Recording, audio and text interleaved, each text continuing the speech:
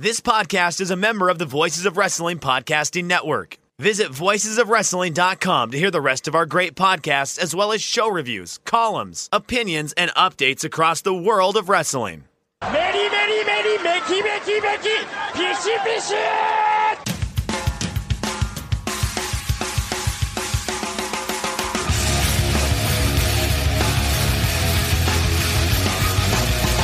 You are listening to the Voices of Wrestling podcast with your hosts, Joe Lanza. X out and go listen to some boring podcast where they're afraid of their own shadow. Okay? Don't listen to Joe Lanza, because Joe Lanza's not changing. And Rich Craich.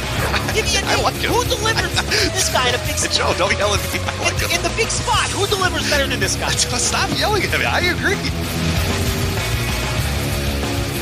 All right, we're live here on the Voices of Wrestling flagship podcast. I'm Rich Craich, alongside, as always, King of Banter, very good family man, and a man who finally has baseball back in his life, Mr. Joe Lanza. Joe, it's back. You watching the baseball? Watching the hardball, as the kids say? Of course I have it on. So what you got? Nats Yankees, right? I've been out doing stuff, so I haven't watched yet. It's Nats Yankees, right? Is our opener? Yeah, it's the gimmick where they give you the two national games tonight, and then everybody else plays tomorrow. I hate that shit, but assuming that next year is a non everybody's dying of a disease year, I don't know if you saw this, but opening day is back to just everybody plays on opening day. I saw that, which is awesome, because I'm right with you. It's like a weird thing that like not that many people care about, but like your hardcore baseball fans all fucking despise. Like the thing I hate the most, actually, I think more so than like the Sunday night opening day thing, as opposed to just everybody starting on Monday, is the week prior Mariners versus Athletics in Japan game that kind of counts, yet there's still people playing spring training games. So like the standings pages are all messed up. Like you go to the standings of like ESPN.com or whatever, and they have like the regular season, and it's like Oakland 3, Seattle 3, 0-3 or whatever. And then like below that, they still have to keep the spring training standings too, because like there are still teams like cutting guys in spring training, even though the Oakland Athletics and Mariners already have 3 games under their belts. I get why that happens. I understand why that happens, but my OCD does not like that either. I just made the same rant on the Thursday TV. Did you really? That's incredible. We're such curmudgeon assholes. Jesus Christ. About how I hate when they start the season in a foreign country a week before all the other teams start. Like my team's still cutting guys. I'm still wondering who's making the the roster or whatever. And it's like, Thursday night in the Tokyo Dome, and here's the fucking Athletics and the Mariners. I'm like, what is happening? And I'm like, wait, this is a regular season game? Like, what are we doing here? It's so weird. It ruins your fantasy. It's team. Dude, every single week I always forget to fucking start if I have any athletic, because it's always like the fucking Mariners, and it's usually the Athletics too, because it's like, who gives a shit about the Athletics? We'll throw them in Japan because it's fine. They can get some fans for once or whatever. But yeah, I always forget to start those guys, and I'm like, oh Jesus Christ, why does the season start on a Thursday a week before everybody else? Like, what are we doing? Baseball opening day should be all 30 teams start on the same day, mostly day games. You want to stagger a couple night games in for the TV schedules, that's fine.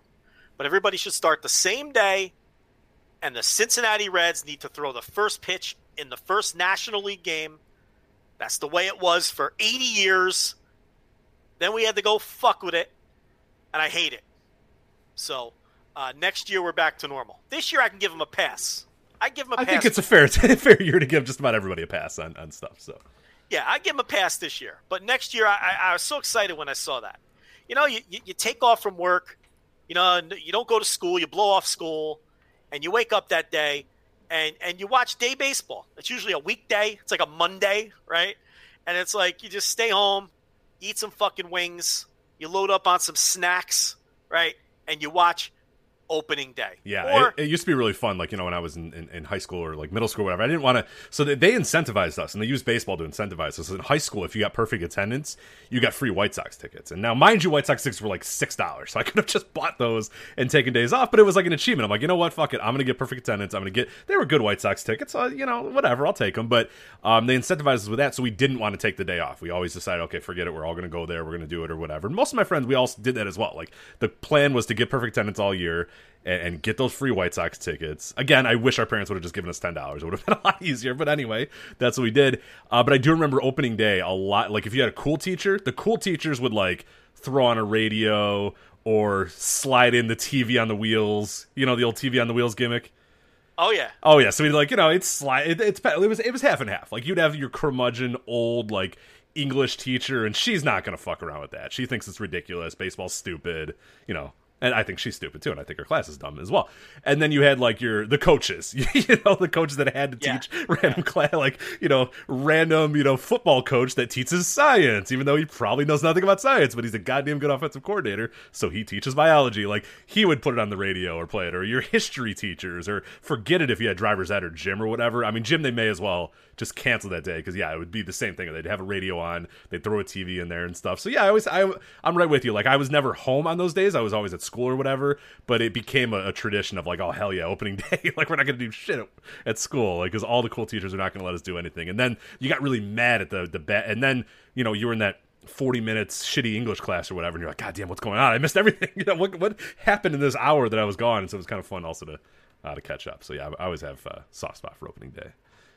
My parents would let me stay home for opening day, and they'd let me stay home for the first 2 days of March Madness. So I was very lucky in that regard. I remember, too, in 1993... Well, your dad probably needed help with the bets, right? Oh, well, you know. He was like, Joe, what do you think?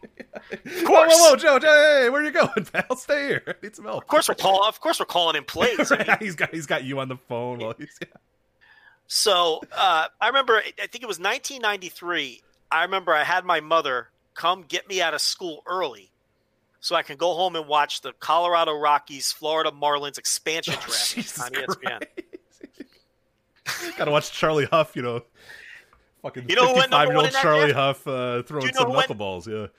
Do you know who went number one in that expansion draft? Don't look it up. Do you remember? I don't. There's a Rockies pick. David Need. Oh, that's right. Yeah. Yeah.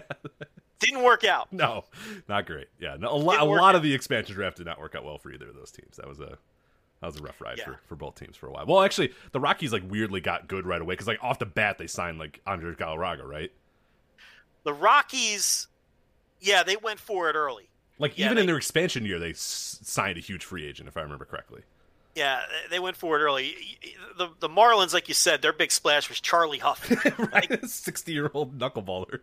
Yeah, I think he started opening day. He did start. No, I remember vividly. He started opening day, and there's a. If you ever watch the pitch, it's it was clear that the ump was like, "Look, Charlie, don't bounce it, and I'll give you 3 strikes, so it could be a strikeout in the first pitch in Marlins history or whatever." I mean, this knuckleball is 9 feet out of the strike zone. He's strike 3, and even the batter is like, "Oh, come on, are you kidding me?" And then realizes that whatever, yeah, sure, okay, give them their fucking strikeout. Everybody cheers. They toss the ball, and they go, "Oh my god, Charlie Huff, he's old, and he got a strikeout," and all that sort of stuff. So, yeah, and then I think it got lit up the rest of the game. So, or maybe not. I don't remember, but that team was terrible too. So.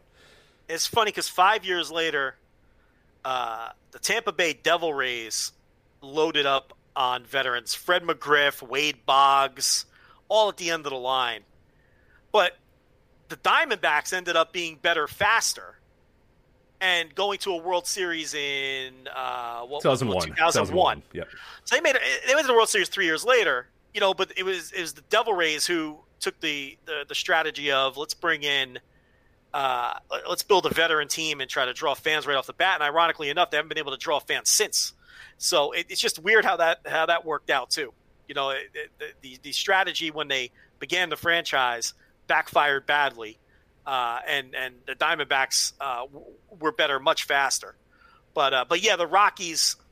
Well, when did the Rockies? Yeah, they had all those teams with Galarraga and. Yeah, they were good already by 96 or so. They were already in there, but then weirdly the Marlins win the first the World Series in 97 just out of Wayne Huizinga being like, fuck it, just sign everybody. I want to sell this team. Let's go. I'm going to prove that you could just win a World Series just by trying. And he brings in Sheffield and Cliff Floyd's there, and he signs a bunch of dudes, and Moises Alou's there. You know what I mean? He just Kevin Brown's there, all that sort of stuff. And yeah, they end up winning. But the Rockies were already good in by 95, 96 if I remember correctly. It's just they didn't obviously go to the World Series until many years later. Yeah, Larry Walker, all those guys. But wait, I want to go back to these $6 White Sox tickets. Were you watching Nellie Fox? What do you mean $6? Well, Joe, I don't know if you watch many White Sox games, but they aren't very well attended.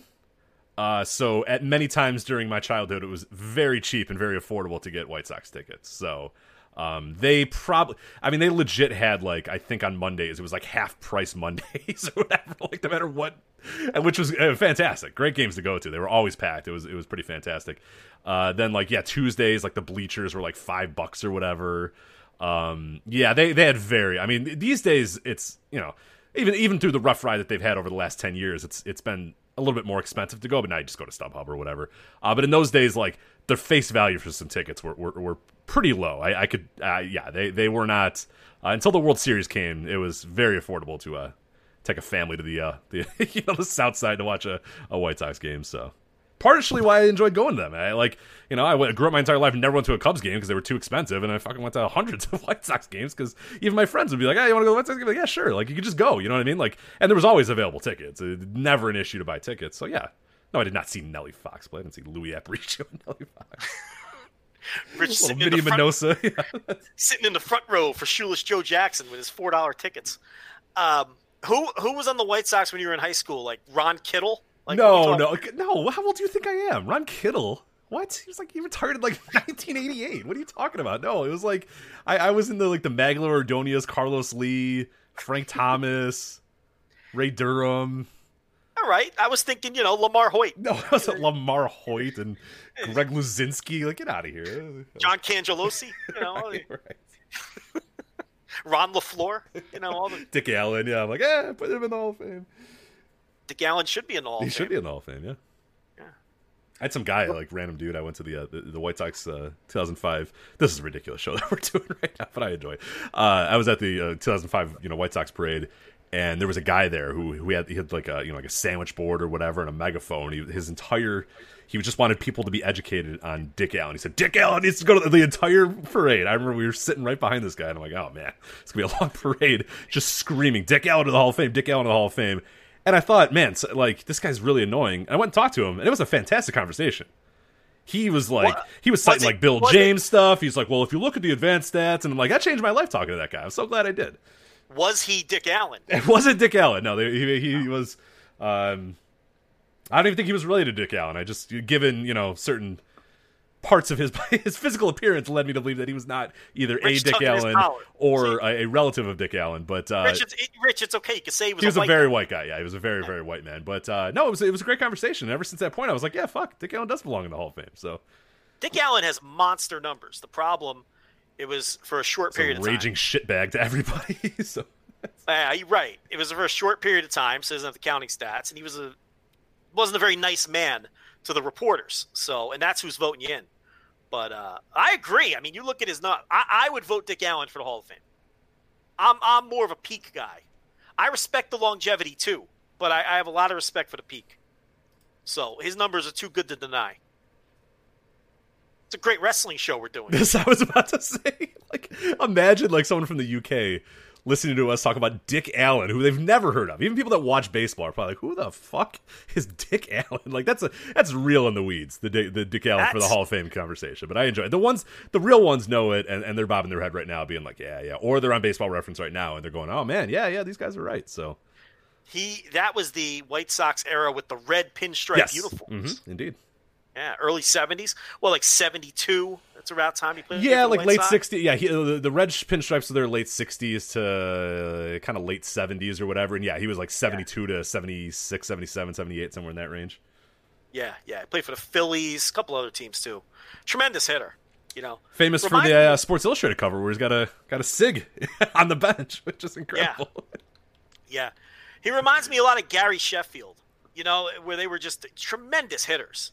But a little surly off the field. Yeah, one of my favorite players of all time, Gary Sheffield, by the way. Love Gary me Sheffield. Too. Yeah, beautiful swing. I mean, well, the problem was I tried to recreate that swing my entire life, and many coaches were like, Rich, you want to, I don't know, They calm down the movements there, and I'm like, nah, Sheffield does it. They're like, okay. Like, unfortunately, kids in my generation, we grew up with Ken Griffey Jr. and like Gary Sheffield as like two like monster hitters. Both guys that are like completely batting stances you should never recreate ever, except if you have if you're an all-time great athlete with incredible bat speed, you can do what those guys did. But you don't think that every kid showed up trying to do the Griffey swing and had to get it coached out of them. Well, unfortunately, the Gary Sheffield thing never got coached out of me, so I stopped playing baseball. But Griffey had a beautiful swing, and it was the complete opposite of Sheffield's. It was this, left-handed, beautiful, textbook stroke, right? And Sheffield was a right-handed hitter with a violent swing, and he was even anxious in the box.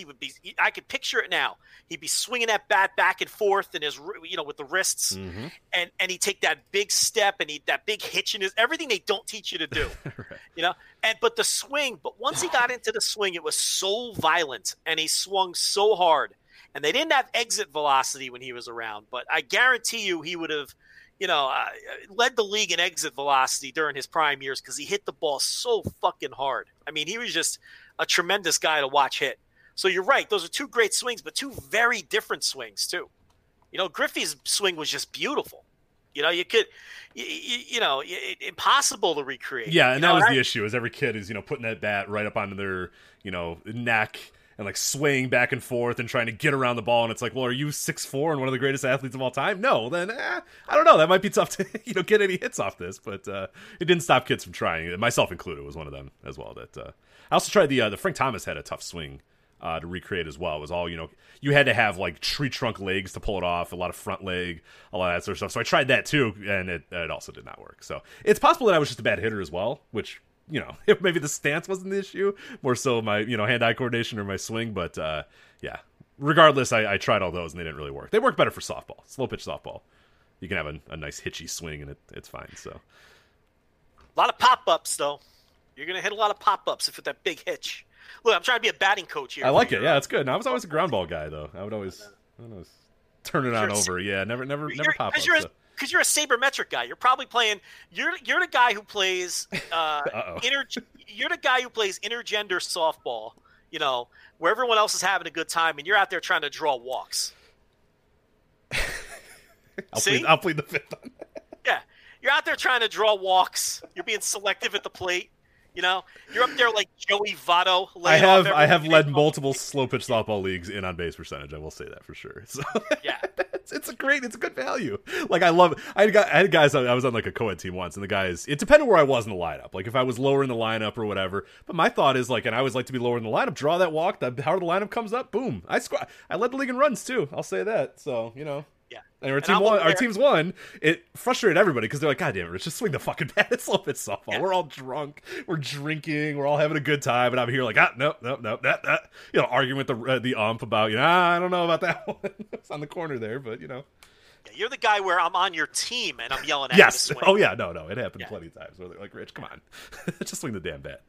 When I did, it was good. It's similar to Votto. Like I was very selective, but when it was a good pitch, I'd light it up. But never swung at a first pitch in slow pitch softball, though. Always let that first one go every single time. Oh my god! You're gonna get a better one in the at bat, I promise. So you don't know that. I don't. Yeah, that's fine. But... You're just trying to work the walk. I played in the league. I played in one of those intergender leagues where. If you were they call them co-ed, but I like how you're putting it into wrestling terms with intergender. I like it. We need to at least keep some wrestling going here, so go ahead. This is a wrestling show, sir. Where if you were a dude, if you drew a walk, it was a double. Oh, my God. Are you kidding me? Listen to Rich light up. Oh, wow. Where is this? Is this Jersey? Because the idea – no, this was in Texas. Because the idea was – they didn't want people pitching around the guys to get to the girls. Yeah. Oh, you don't think in co-ed I knew that? Oh, fuck yeah. Dude, I love taking walks in co-ed leagues. So one of my co-ed leagues had that now that I remember that, but the other one did not. So. And guys started with a 2-1 count, too. So they'd start you with a 2-1 count if you were a guy. And if you drew a walk, it was a double. And the other thing was if you drew a walk – the girl batting behind you had the option to take an automatic walk as well. Dude, I did have one league that did that now that I remember. So if a guy walked, it was like automatically first and second if you wanted it to be. But again, we weren't all a bunch of rich creatures. So the girls didn't want to take the walk. They wanted Right. to swing. You want you want a really good story about that? I would love to hear one of these crates. Okay. So my one buddy is starting a co-ed league or whatever. We're struggling to find girls, and he says, hey, do you think like Michelle would want to do it? This is like pretty early in our relationship. And, you know, Michelle's very good at climbing and being a nurse, but softball and most other, you know, athletics, not so much. Not a huge fan. So he's like, well, what about Michelle? And I'm like, I don't think so. And he's like, well, just ask her. And I'm like, I'm not. And I told him I asked her, and I didn't. And then he kind of circumvents me and sends a message and goes, hey, did Rich ask about the co-ed league? And she's like, no.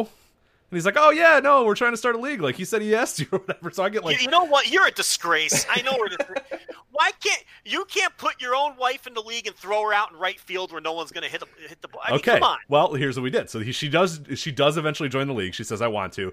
She's never played softball before, never played any form of baseball or anything before. So we go out. We have an intense, like, 1-month training session where we're out there throwing, giving her grounders, swing lessons, all that sort of stuff. It's not going well. It is very bad. I'm very worried about how the season's going to go. So we get there.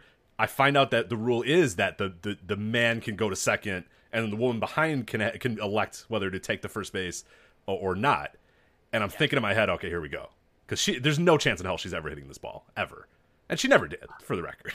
So I'm thinking, okay, I'm like, Dan, this is my buddy. I said, okay, I got a plan. Bat me and bat Michelle behind me. I said, if I get a hit, I get a hit. Okay, whatever. But I'm trying to get walks out here, baby, because then what we're going to do is then Michelle will get on first because she's an automatic out no matter what.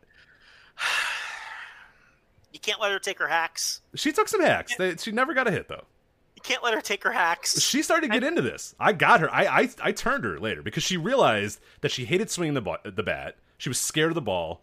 So then later in the year, so eventually it was the thing where, I would go to first. She would go to I would go to second. She would go to first. She wasn't a big fan of running the bases either. There was one point where the third base coach told her to go home, and she said no, and she just stopped. So it's like, oh boy, this isn't gonna go well. I love it. They're like, all right, home, and she's like, no, and she just stopped, and we're like, oh, all right, I'm at second or whatever. I have to pull on the brakes, or fall back to second base or whatever. So she wasn't made for slow pitch softball. But eventually, we decided that we had to switch the lineup. She couldn't be behind me or for whatever reason. So she tried to swing a bunch of games, didn't really work out, and she just said, hey, if I walk, I just go. Like, if I don't swing and they throw me, X amount of balls or whatever, I just go to first base, right? And I said, yeah. And she goes, oh, cool. So she never swung the bat ever again. And her on base was fantastic. So both of you were a disaster. Swing the bat. You strike out. I mean, she started to realize. Well, she got bored. She felt bad that she was striking out. And she just said, well, if I don't swing and they don't, the ball doesn't go near the plate, do I get to go to first? And I said, yeah. And she goes, oh, all right. You'd bunt if you could. Absolutely. You'd be dropping one down the line. Absolutely. Tell the guy in third to, little suicide squeeze. Absolutely. Third baseman not paying attention. I'm trying to win. I'm trying to win, Joe. I don't know about you. I was in a work league, and I took a relay throw from shortstop, and I forgot that there was like a teenage girl playing catcher. Because you put him at catcher because you put the worst fielder at catcher. Right, because there's really, and I'm just in my adrenaline's running. And I'm in the middle of the play, and I take the relay throw, and I turn around, Rich, and I fire it home. And I'm talking fire, and halfway through the throw, it occurred to me what I was doing was a mistake. And it all went in slow motion. I could see her like put her arms up to protect her face, and I broke her wrist with the throw. Oh my God! Yeah. She wasn't prepared for it's my fault. I mean, I should have remembered who was back there. You know what I mean? But you're not thinking about it in the moment. In the moment, you're just, I'm taking the relay throw and there's a runner going home. Yeah, no, for sure. I had in one of my leagues, I had a shortstop guy who he played like, division. I think he played D1 baseball or whatever. It was incredible. Like, this dude never made a bad play. Every time we had him on our team, we won the championship. Hit every single time, a fucking triple or home run, no matter what. Never made a bad throw, never made a bad play. Just like the perfect perfect shortstop you've ever seen in your life. But the problem with him though is he didn't know how to like not whip it and throw it like. And I've played first base a lot, and dude, this guy would just fucking the batter's not even out of the box. Like the batter, it's somebody who doesn't even care. It's like somebody's wife that just showed up because they needed an extra player and she just wants to drink. So she taps it 4 inches and he runs up there like it's the Game 7 of the World Series. Yeah. Just fires it in. I'm like, all right, dude, reel it in, buddy. Let's go. Well, what I had to do though is because he kept like throwing it. We had the same deal as you. Like our catcher was like just this girl who just showed up. He's like the friend's wife or whatever. That she's a nice woman, of course. She didn't really want to play softball though. She just was there to support and have some fun and drink some beers or whatever. But he would just like fire exactly like you. It'd come in the relay and he'd just fucking fire it and like it'd bang off the back cage or it'd like she'd scream and it would just go right past her. So eventually me at first base, I had to cover home every single time that there was a relay throw, which got exhausting as hell. So I just never could avoid this guy whipping balls as fast as humanly possible at me. But he was a handbreaker. Yeah. But we assumed that like we didn't want this. This guy's wife. He kind of went up to me. He's like, "Hey, I really don't want like Nicole or whatever to like die. So do you mind covering home?" And I'm like, "Yeah, it's no problem." So because he tried to tell this guy like, "Hey, can you not like throw it 78 miles per hour at my wife or whatever?" And he was like, "Yeah, sure." And then lo and behold, exactly like you. Next pitch, he's just firing it over to her. She screams, and it's like, okay, this is going to end poorly. So I'll just cover for you. So I did. I mean, I just wasn't doing it on purpose. I just wasn't. You're not thinking. I think he's like this kid clearly played like baseball his entire life or whatever. He doesn't know how to like. Not try. You know what I mean? Like, it's just, to him, it's instinct, especially as, like, he's a lifelong shortstop or whatever. So, the second he gets that throw from relay, turns around, he just fires it. He doesn't know what's going on. He doesn't think that it's, Nicole, this dude's wife or whatever. So, yeah, he's just, He's out there wearing eye black. Oh, yeah, no, of course he was eye black guy. Yeah, he had eye black. He had, like, baseball pants on. Dude slid when he didn't even have to slide. Like, for no fucking reason, he's sliding all the time. I loved it. So, great player, though. Whole nine, yeah. Ridiculous. Great at going opposite field. Like, the second he recognized there was nobody good in right field, he'd go opposite field, hit homer. I mean, just fucking incredible player. So. There's always a couple guys who are, like, too good for the league. Yeah, this became a point with this guy, where we're like, I don't know. Like, should we really have him on our team? Why aren't you playing, like fast pitch somewhere? Like, why are you mucking it up with, guys out here just trying to have a good time with their wife? You know what I mean? That's the guy. And, like, he doesn't contribute a woman to the team either. That guy always comes alone. Oh, he was straight ringer. Yeah, I don't even know who knew him. It was some way that he got on our team. I don't even know his connection, but goddamn, I was glad he was on our team because we. Right. That guy. You're right. That's the other thing about that guy. No one knows who he's friends with. I have no idea the connection to this guy. He just shows up and he's on your team, and it's like you're not even sure who he knows. It's a good point. That's always the case. He carries his bats in a bag. He's got the bag. He wears the eye black. He doesn't really talk to anyone unless it's about the game. It is the only communication he has is who's covering second if there's a ball hit to right field. That's basically the only thing he's going to say to you. He doesn't hang out with anybody after the game. He's all business. Never consumes any alcohol. That guy. That's the guy. And there's always 2 or 3 of those in the league. And they should go off and find appropriate league. He was so good. He was so ungodly good. I don't think he ever made it out, ever. So it'd be like if one of us went and just played in, like, Little League with 12-year-olds. Like, what? How's it even fun? Like, why do you even want to do that? I don't know. Well, you want to talk pro wrestling at some point? I mean, I'm good with this. Oh, I'm pretty good, too. I'm good. Slow pitch softball stories with Joe and Rich. Yeah. Joe and Rich live out their vicarious baseball dreams by playing slow pitch softball. I played on a team so bad that I was forced to play third base because no one else on the team could make the throw to first. That's not great. They couldn't reach. So I played on some horrendous teams. But I'll tell you what, those are the most fun, though. I love those teams. They really are. It's not even a cliche. Those are it's like pressure free. When things do go well, and if you do happen to win a game, it's like. You won Game 7 of the World Series. Oh, you go out. Everyone's out after the game. The beers are flowing. Everyone's just reminiscing about the game. You're 1-9 in the league. Your run differential is 200, but you win that one, and everyone's going out. Everyone's partying. It's great. The nurse finally gets a hit, and she's a gigantic hero. That team was good. We had incredible dudes on that team, which we had to stack because, it didn't go well. But no, that's Like I played on a team a few years ago as well. Listeners might remember this because I always used to have like move days around when we were doing the flagship. We started doing flagships on Tuesdays and shit. And the reason I quit is just because every game was like too serious. It was like, oh my god, life and death. I'm like, come on guys, I just want to fucking. And then like I joined one league that my buddy was on. He was like, these guys, they need some extra guys. You want to come play? And I was like, yeah, sure. It was great. They were horrible. And they would say, hey, what position you want to play? I'd be like, you know what? I haven't played left field in years. Let me go play left field. They're like, sure. Knock yourself out, kid. Like my buddy who has no knees, can't walk. He limps. He had multiple knee surgeries. They had him at shortstop because he was like the only guy that could. And it was fantastic. It was great. You got some at bats. You had some fun. You know, it was. I love bad slow pitch softball teams are the best. I never get upset about a loss. Who cares? Whatever. You know, when it's a good team, it's good. But yeah, you like to kind of chill and take it easy sometimes too. So there's bad slow pitch softball teams, and then there's bad wrestling pay-per-views. Like we saw this Sunday. There you go. Look at that. With the horror show at WWE Extreme Rules, which we did review match by match, thorough, went 90 minutes on it. $10 tier, patreon.com/voices of wrestling. That was a live instant reaction. So that is on the live $10 tier if you want to hear us break down that show from start to finish and in extreme detail. Little clarification, people always ask. If something is broadcast live, it's going to be on the $10 tier, even on demand. Okay, so that's only fair to the $10 subscribers. Now, if we happen to do an instant reaction that isn't live, that will be on the $5 tier. And, you know, there will be the occasional instant reaction that isn't done live. You know, sometimes Rich likes to do them in his car on his way to work in the morning. Or, you know, usually if it's solo, it won't be live. But if it's live, it'll be on that $10 tier, whether you listen live or listen to the, I guess, what do you want to call it? Like the audio feed or whatever, streaming. Or the RSS, the audio feed, whatever. Yeah. So we're not going to do a full review of the show match by match, but there is the. Can you imagine running that back?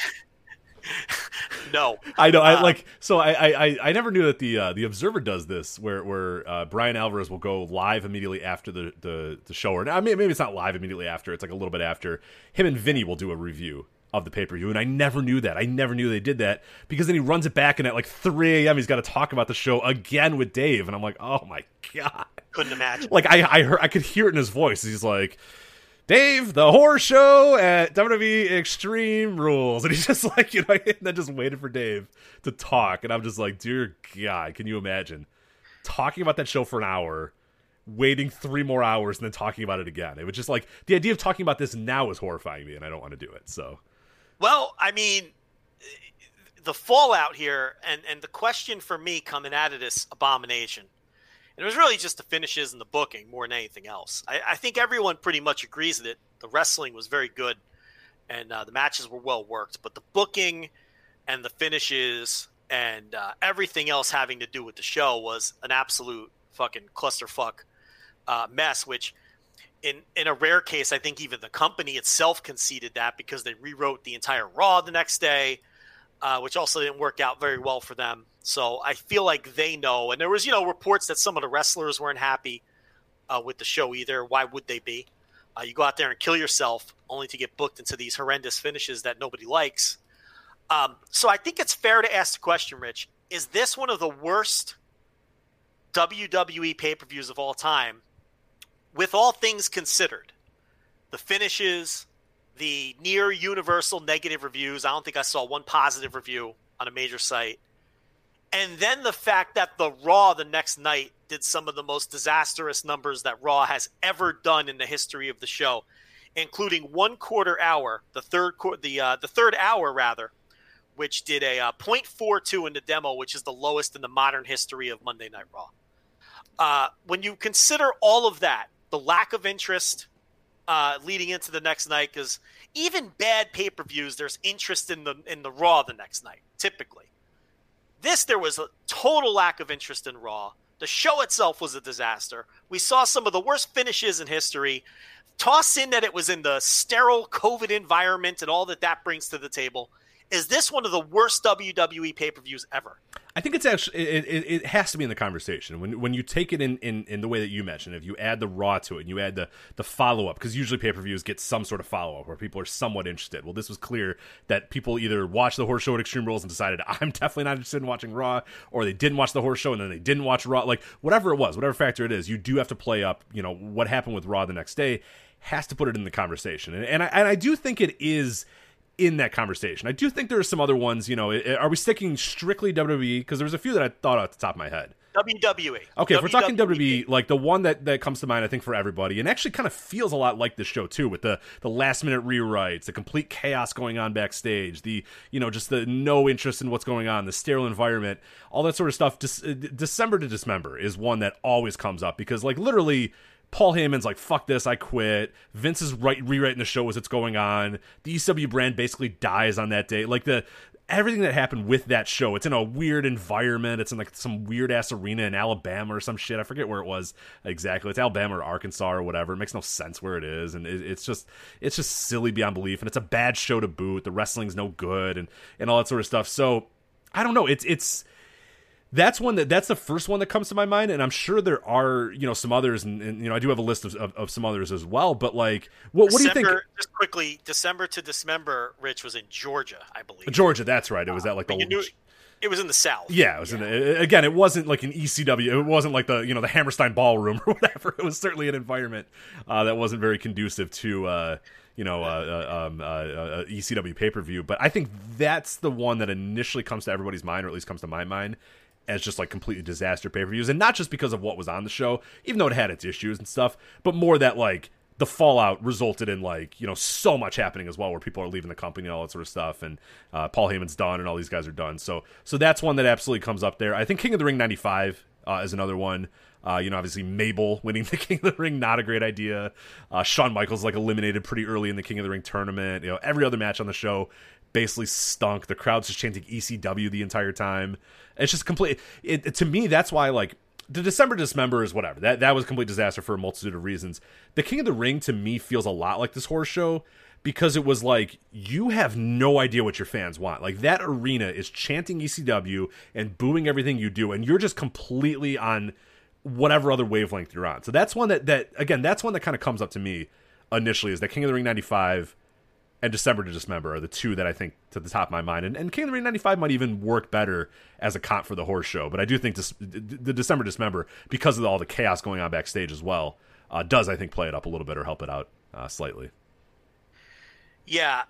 The December to Dismember, again, yeah, like you said, it was not in a good ECW city, number one. And this was still when the ECW brand had connections to the original ECW. This wasn't the ECW brand years removed from that, where it didn't really matter anymore. This was still had the old kind of feel to it to some extent. So that didn't help. I think it drew under 5,000 fans. So there was almost nobody in the building. There was only 2 or 3 matches announced, with like a week to go before the show. So it was poorly built. Then the show ended like 90 minutes early. Right. 90 minutes or 2 hours long or something. Sabu's taken out before the main event, so he doesn't even wrestle. It's like... that was a key thing, because he was taken out of the Elimination Chamber in an angle, and the crowd, that's when the crowd turned on the show. They booed that, and they turned on the show at that point because they wanted Sabu in the match. The people that did buy a ticket were there to see ECW. They weren't there to see Hardcore Holly or Test or whoever it was that replaced them. So that was a bad idea. And then, of course, you had Paul Heyman and Vince McMahon having their very famous dispute in the back over how to book the match. And, Bobby Lashley is who Vince McMahon wanted to win the match. Paul Heyman wanted, since he lost that fight, and it was, he at least wanted to get CM Punk over by having him eliminate the Big Show right out of the gate. He wanted CM Punk and the Big Show to be the first 2 guys in the ring. Big Show was the champion coming in. And that's the typical Heyman move, right? You beat the champ first in a multi-man match, which then guarantees you're going to get a new champion. Right, yeah. Thousands of times he's ran that same thing. He always uses that. And it's a great idea, because then it puts you at the edge of your seat.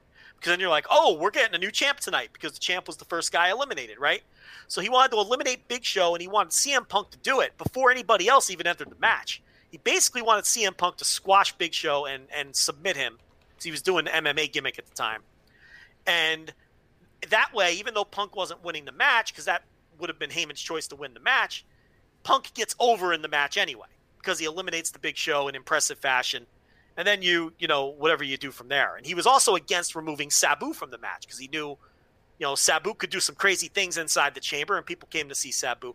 So there was tons of fighting between Heyman and Vince McMahon, and that led to the famous line after the show where Heyman knew the show was a disaster, based on what he had just seen, and he was all depressed about it. And Vince asked him what was wrong, and Heyman was like, "Well, did you just see the show we put on? It fucking sucked." Right.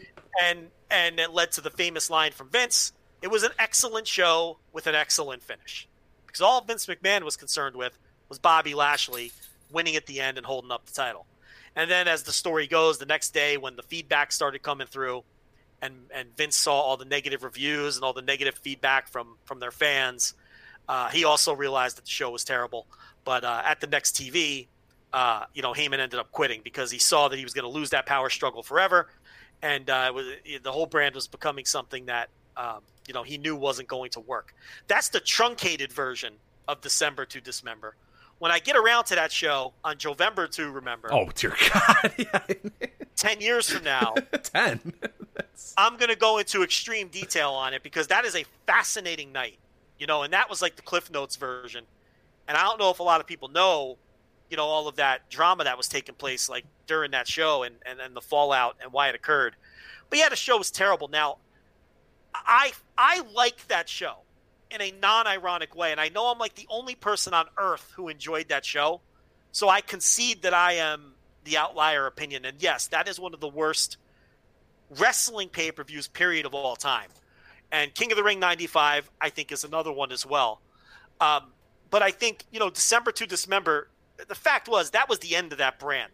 I mean, it was all downhill from there until it basically just became a developmental brand. I mean, from there, it just, WWE ECW became where they would bring their call-ups to kind of get their feet wet before they call them up to Raw or SmackDown.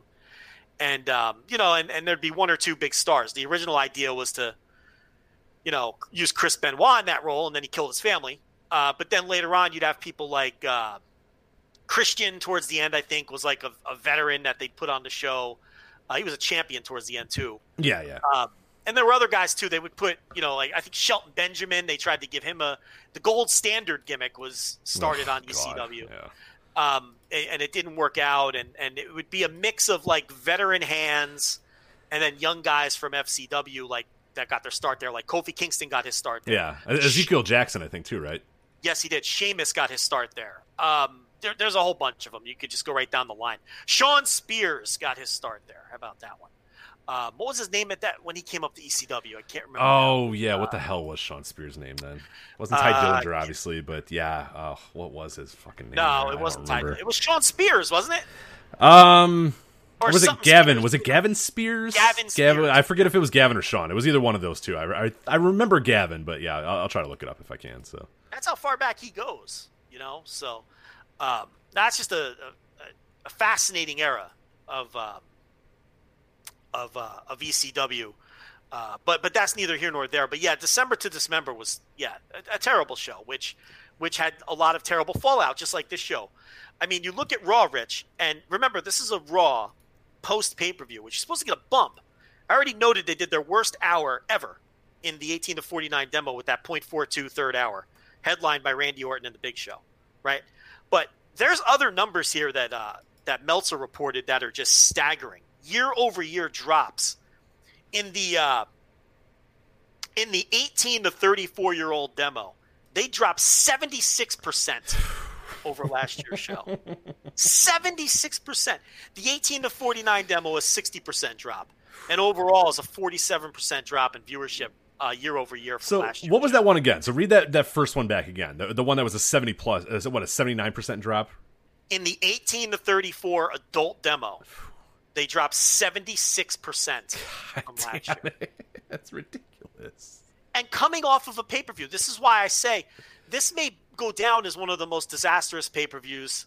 And keep in mind, too, that a lot of the stuff that they did on the pay-per-view was designed to get people interested in Raw. Right. I think that's the other part that plays into this a lot as well. When we talk about, King of the Ring and December to Dismember and all these other, terrible pay-per-views in history. Well, those pay-per-views were just bad because a lot of the bad stuff that they had planned during the show or whatever. But this entire show was rewritten so that they could hook you for the next night. Okay, Sasha's going to win the title in disputed fashion.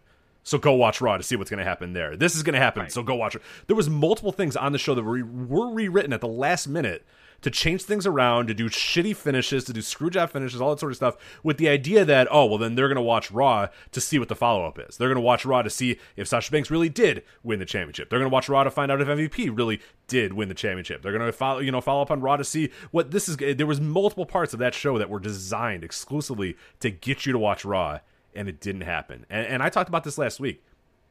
There used to be and even in the early days of us doing this podcast, there always used to be those things that we'd say, okay, Vince wants to get the ratings going, so he'll do X. He'll build up a good pay-per-view and do a bunch of stuff that's going to kind of hook you for Raw. And it would bump up the ratings a little bit. Or he's going to debut this guy and bump up the ratings a little bit. He's going to turn this guy and it's going to bump the ratings up a little bit. We now see that none of those things work. Even having a pay-per-view that's designed exclusively around getting people to watch your TV, which, again, I don't think is the worst idea. It kind of stinks. It's bad for, a viewer like me who wants to watch these pay-per-views and enjoy them and all that sort of stuff. But with that being said, you look at the WWE Network and how important that is to their business, and you look at how important TV ratings are and how important the USA deal and all that sort of stuff is to, I get it. I understand why they have that idea of all right, look, let's build the pay-per-view to Raw. It's another kind of laughing at WCW thing that WWF used to do and every podcast used to do. Oh my God, look at WCW. They're building the Nitro instead of the pay-per-views. But the landscape has changed a lot. So whatever. I don't have a huge issue with that. It kind of stinks, but whatever. It didn't even work. It didn't even work for that. They sacrificed a pay-per-view. They sacrificed a lot of great matches, great stories, great wrestlers, great performances. All that sort of stuff got sacrificed to build the Raw, and it's one of their worst ratings of all time. It's ridiculous. You can make a better argument that that's a better strategy today, since TV revenue is what drives the cart as opposed to the pay-per-view revenue, or in this case, the network revenue, which they seem to have thrown the towel on anyway. When WCW was doing it, it was especially stupid to use the pay-per-views to build the TV, because the pay-per-views are what was the top revenue driver. The pay-per-views were your lifeblood then. Right. And they were more concerned with winning what ultimately was a meaningless ratings battle than concentrating on the quality of their pay-per-view shows. Because it meant more to them to be able to puff their chest on Tuesday afternoons, whereas, okay, maybe, if you had lost a few of those 52 weeks, but we're killing it on pay-per-view, you might still be in business today. You talk about that all the time. The ratings war then was far more of a chest-puffing thing than now. It's vital in that you're making the majority of your money. AEW does not exist without their television deal. So the ratings are vital. It's very important for them to do well against NXT. So that's what got them that 4-year renewal, right? So it's actually not as bad of a strategy now. I still think it's a bad idea to use your pay-per-views to build your TV, though. I think you want to keep your pay-per-views and your network events feeling as special as possible, so people feel like they have to pay a premium because they're seeing something special. You don't want people to think they're just going to see angles to build towards Raw, because now you're making Raw the more important thing, which it is in this environment. But you want people to want to spend that $9.99 a month too to watch these other shows. So to me, it's kind of sacrificing those pay-per-views and you mitigate their importance when you're using them to build Raw. It's also a sign of desperation, is really what it is. It's they know there's a problem with their television ratings. And all of these moves that they're making are signs of desperation. And it clearly didn't work. Raw did horrendously. And Rich, I don't know if you noticed or if you watched Raw, or if you no. Believe it or not, I did not watch Raw. I watched the whole 3-hour show. I watched the entire thing. And I have to tell you, this Bruce Pritchard, and look, I know a lot of it is Vince. Okay? I know a lot, and ultimately the buck stops with Vince. We all know that. But a lot of this stuff has Pritchard's fingerprints too. And this Pritchard-Vince team, the Orton Big Show main event, obviously, as we know, was a colossal failure. I mean, the worst hour of Raw in modern era. Who would have fucking thunk that? Jesus Christ! Well, I mean, Big Show, come well, on. Big Show debuted in 1999, and Randy Orton debuted in 2001. And this would be the equivalent of an Attitude Era Raw headlining with Spiros Arion versus Tony Gurria. Think about that. Right. I love those. Yeah, I love those. 'Cause it's like, it's utterly ridiculous. Like, I love those ones where you think of, like, yeah, it would have been like in 1997, fucking Bruno coming out and beating Stone Cold Steve Austin for the title or whatever. It's just, it's ludicrous. It's ridiculous. Guys, it's like, it would be the equivalent of in 1999. What was The Rock's big year? 99? In 98, 99. Yeah, 99. Let's go with 99. It's like, it'd be the equivalent of in 1999 when you do the same math of like Spiros Arion, who was a big deal in 1978, still headlining on Raw in 1999. Right, John Leo Jonathan coming out and challenging him to a match. Yeah, and it's like ridiculous. It's two old guys. It'd be like Spiros Arion and Tony Gurria still being top guys in 1999. That's what you're getting with, Randy Orton and Big Show, and it's like,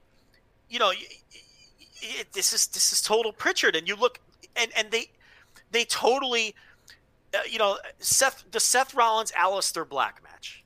I mean, what are we doing here? Like he didn't just beat Aleister Black; they basically wrote him off. They people say buried a lot. This was a true burial because Rollins not only won the match, but then they attacked him in the post match and laid him out and injured him. Yeah, I did see the clip of that, which was startling. So it's like, why? Yeah. Why do that to Aleister Black? I mean, here's someone who is fresh and unexposed and someone who Heyman wanted to get behind, but it was very clear that Vince was never on the same, because it would be start and stop, or they would just do these weird things. And then, Garza and Garza and Andrade. Then they lose a non-title match to Street Profits. It's not even a title match, a non-title match. And it's like they lose and they look like goofs. And it's like, you can see, and we talked about this when Pritchard took over, you're going to quickly find out which of the Heyman guys Vince was behind and which of the Heyman guys Vince was not behind. Do you think it was quicker than you even imagined? I mean, because you can look a month out and see I could write down every single guy that obviously that they didn't see eye to eye on. Okay, so obviously Aleister Black. Yeah, for sure. The way he was booked this week. And look, people are going to say, well, let it play out. And it's like, stop with that shit. We've let a lot of stuff play out in this company. We're always right. We're always fucking right about it. I hate that. And it's like, that's just not what they do. Like, this company, like, okay, if this were another promotion. Remember the arguments with Cedric Alexander? No, him losing to AJ Styles every week is going to help. And we're like, no, it's not. And no, it might help. He's becoming a bigger star because he's losing to a star. Okay, that's not going to work. Yeah, it will. And then, you can't find him with the fucking search party anymore. Yeah, I mean, he's teaming with Ricochet now. They were the main event crew for a long time. And, now losing to Brock in 4 seconds is going to be good for Ricochet. It's going to help him. Okay. All right. Yeah, and then he ended up on main event for months, for like 6 months. Begging people on Twitter to watch main event, please. It's a good show, I promise. And now they're trying them as a tag team now, but it's like, they're not going to get behind those guys.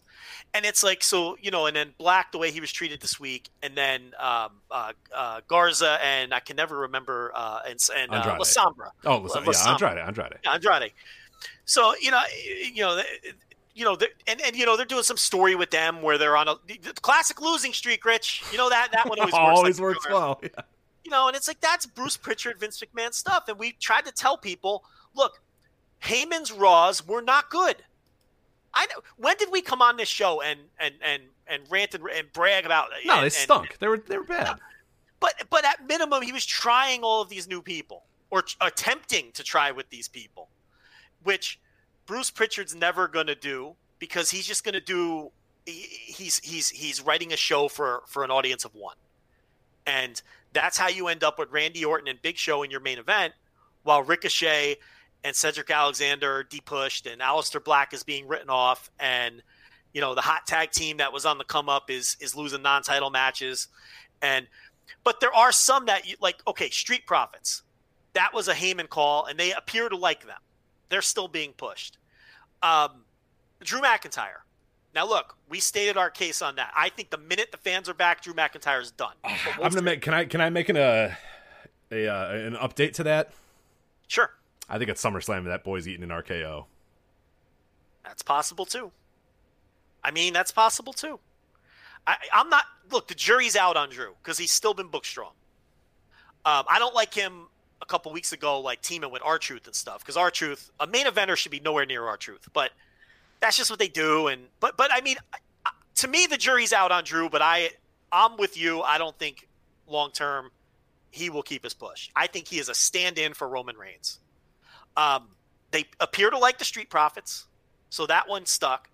They brought back Shayna, but where she been? Like, she came back and now she's gone again. So I don't know what's going on with Shayna, but they did bring her back. But look, Vince never liked Shayna Baszler. He fought with Heyman on Baszler, and especially when she got poor crowd responses. That seemed to be it for her. So, who else is there? That's most of them, right? Yeah, Liv Morgan's an interesting one. She's just randomly gone. She's gone. Yeah. Liv Morgan's gone. Apollo Crews we think has COVID, right? So that might be a little asterisk next to that one. Because, his push was being maintained. But who knows? He may have lost to MVP anyway if he was healthy. We don't know. So I'd say that one is still, up for review. But it's very clear that some of the Heyman guys and girls have been, either taken off TV or buried. And the results are just getting worse, though. That's the thing. And again, Heyman's Raws weren't great and his results weren't great. The show was sliding. But there's something to be said for building towards the future and accepting that things are going to burn now. What are they doing now? Yeah, they're doing nothing to build for. It's all short term. Next week. Pop a number here, and we're seeing that it's fans are realizing quickly that no, I'm good. and again, like you said, the Heyman Raws were not doing well. The ratings wise, were not doing well.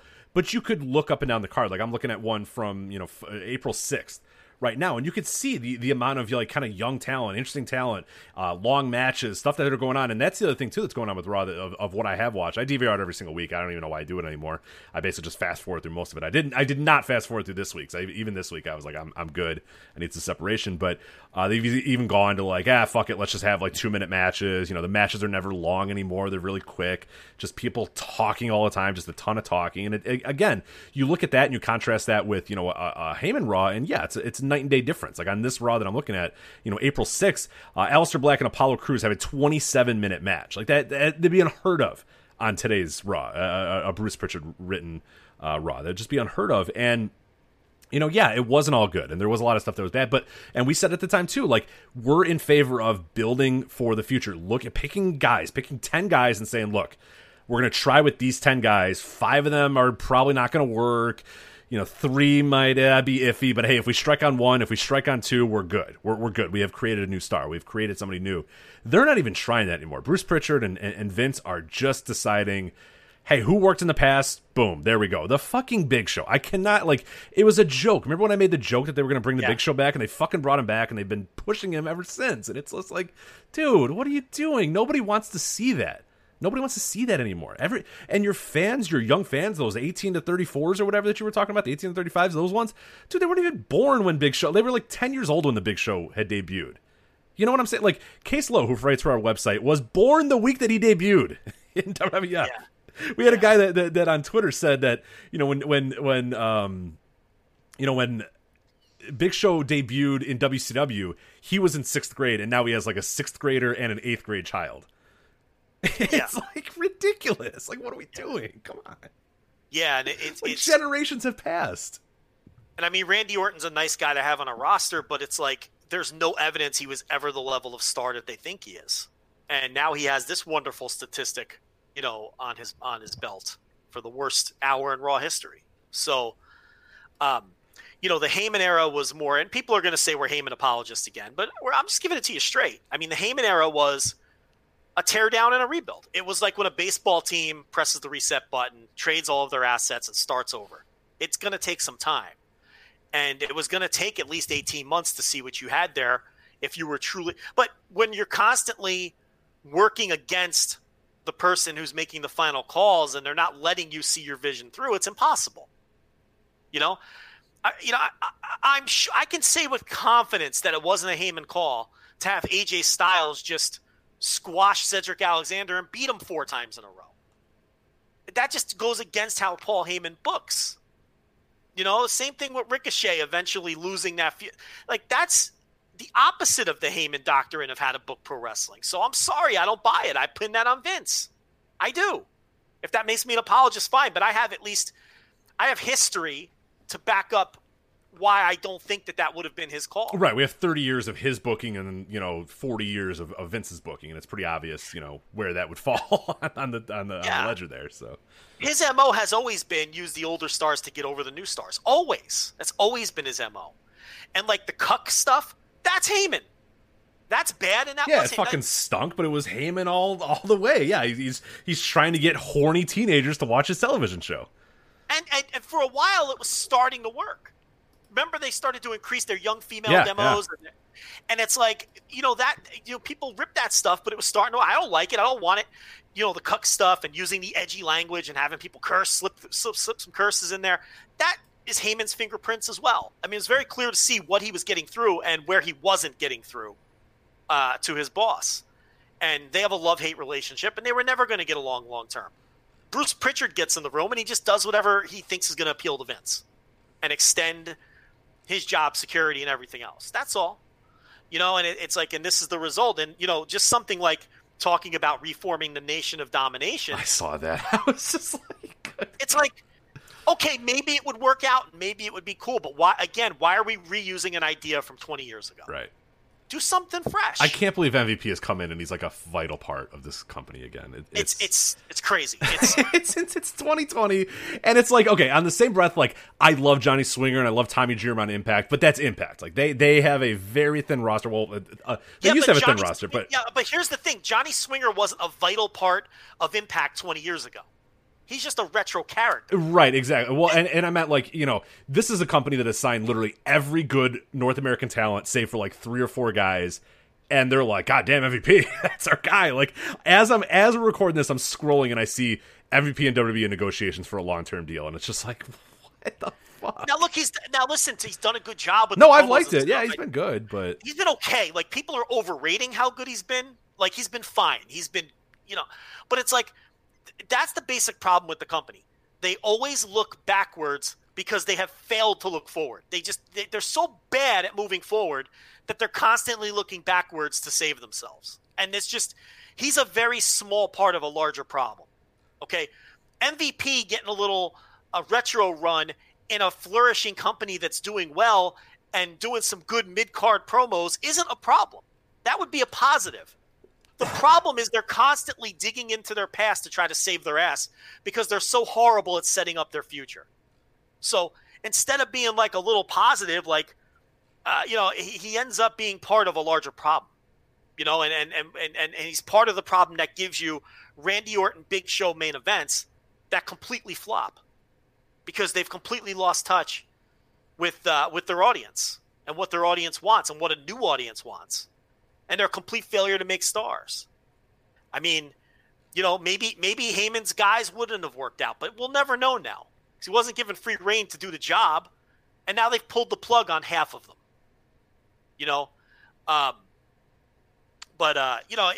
Maybe Montez Ford, like, they're still pushing them. Obviously, Montez Ford is the star of that team long term. I think we would all agree there.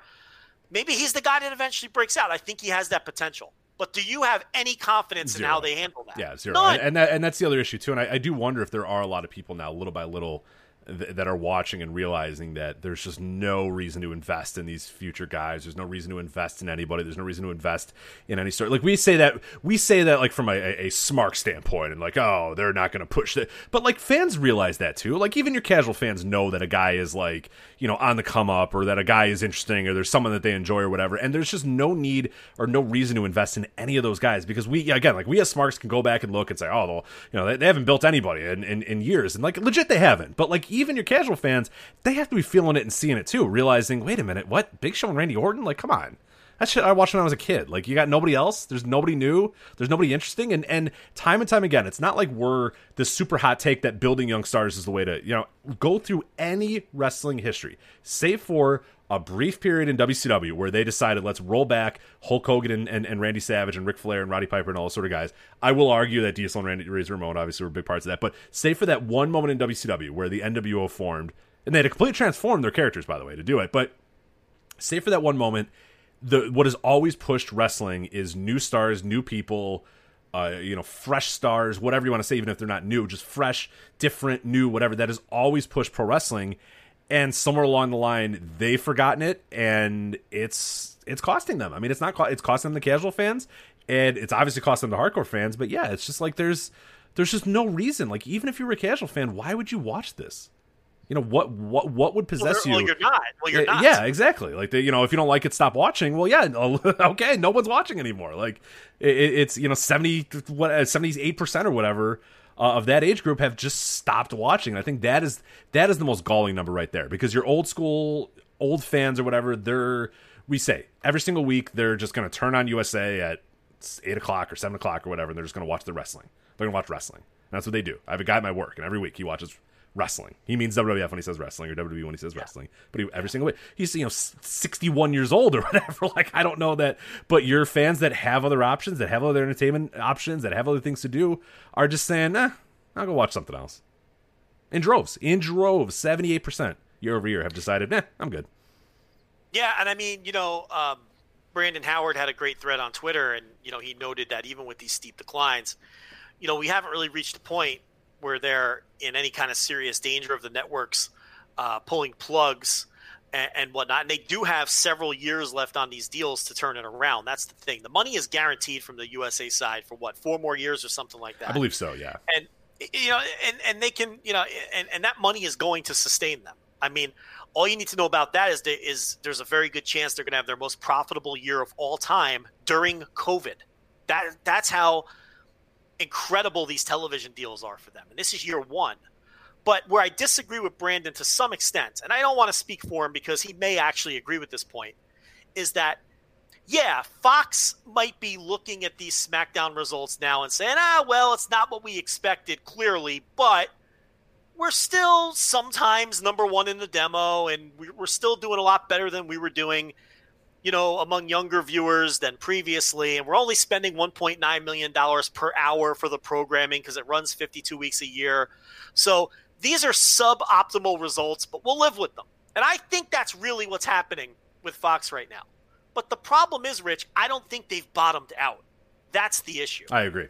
There's no evidence that they're done falling. This is supposed to be the good period. I mean, I know there's COVID. I know there's all this sort of shit. But summer is when they get their, like we said, the Fox deal was signed for summer to say, hey, fuck it, great. Now we got sports in the summer. We're going to sustain the summer when, normally we lose ratings or whatever. But we're going to have a hook now. And USA, same deal. Like, in the summer is when you're supposed to be building this up. To have record lows now, and I agree as well. Like, I really, and I am fascinated to see how next week, and especially the week after go, and we've talked about it for weeks, and it's on the horizon, it's coming.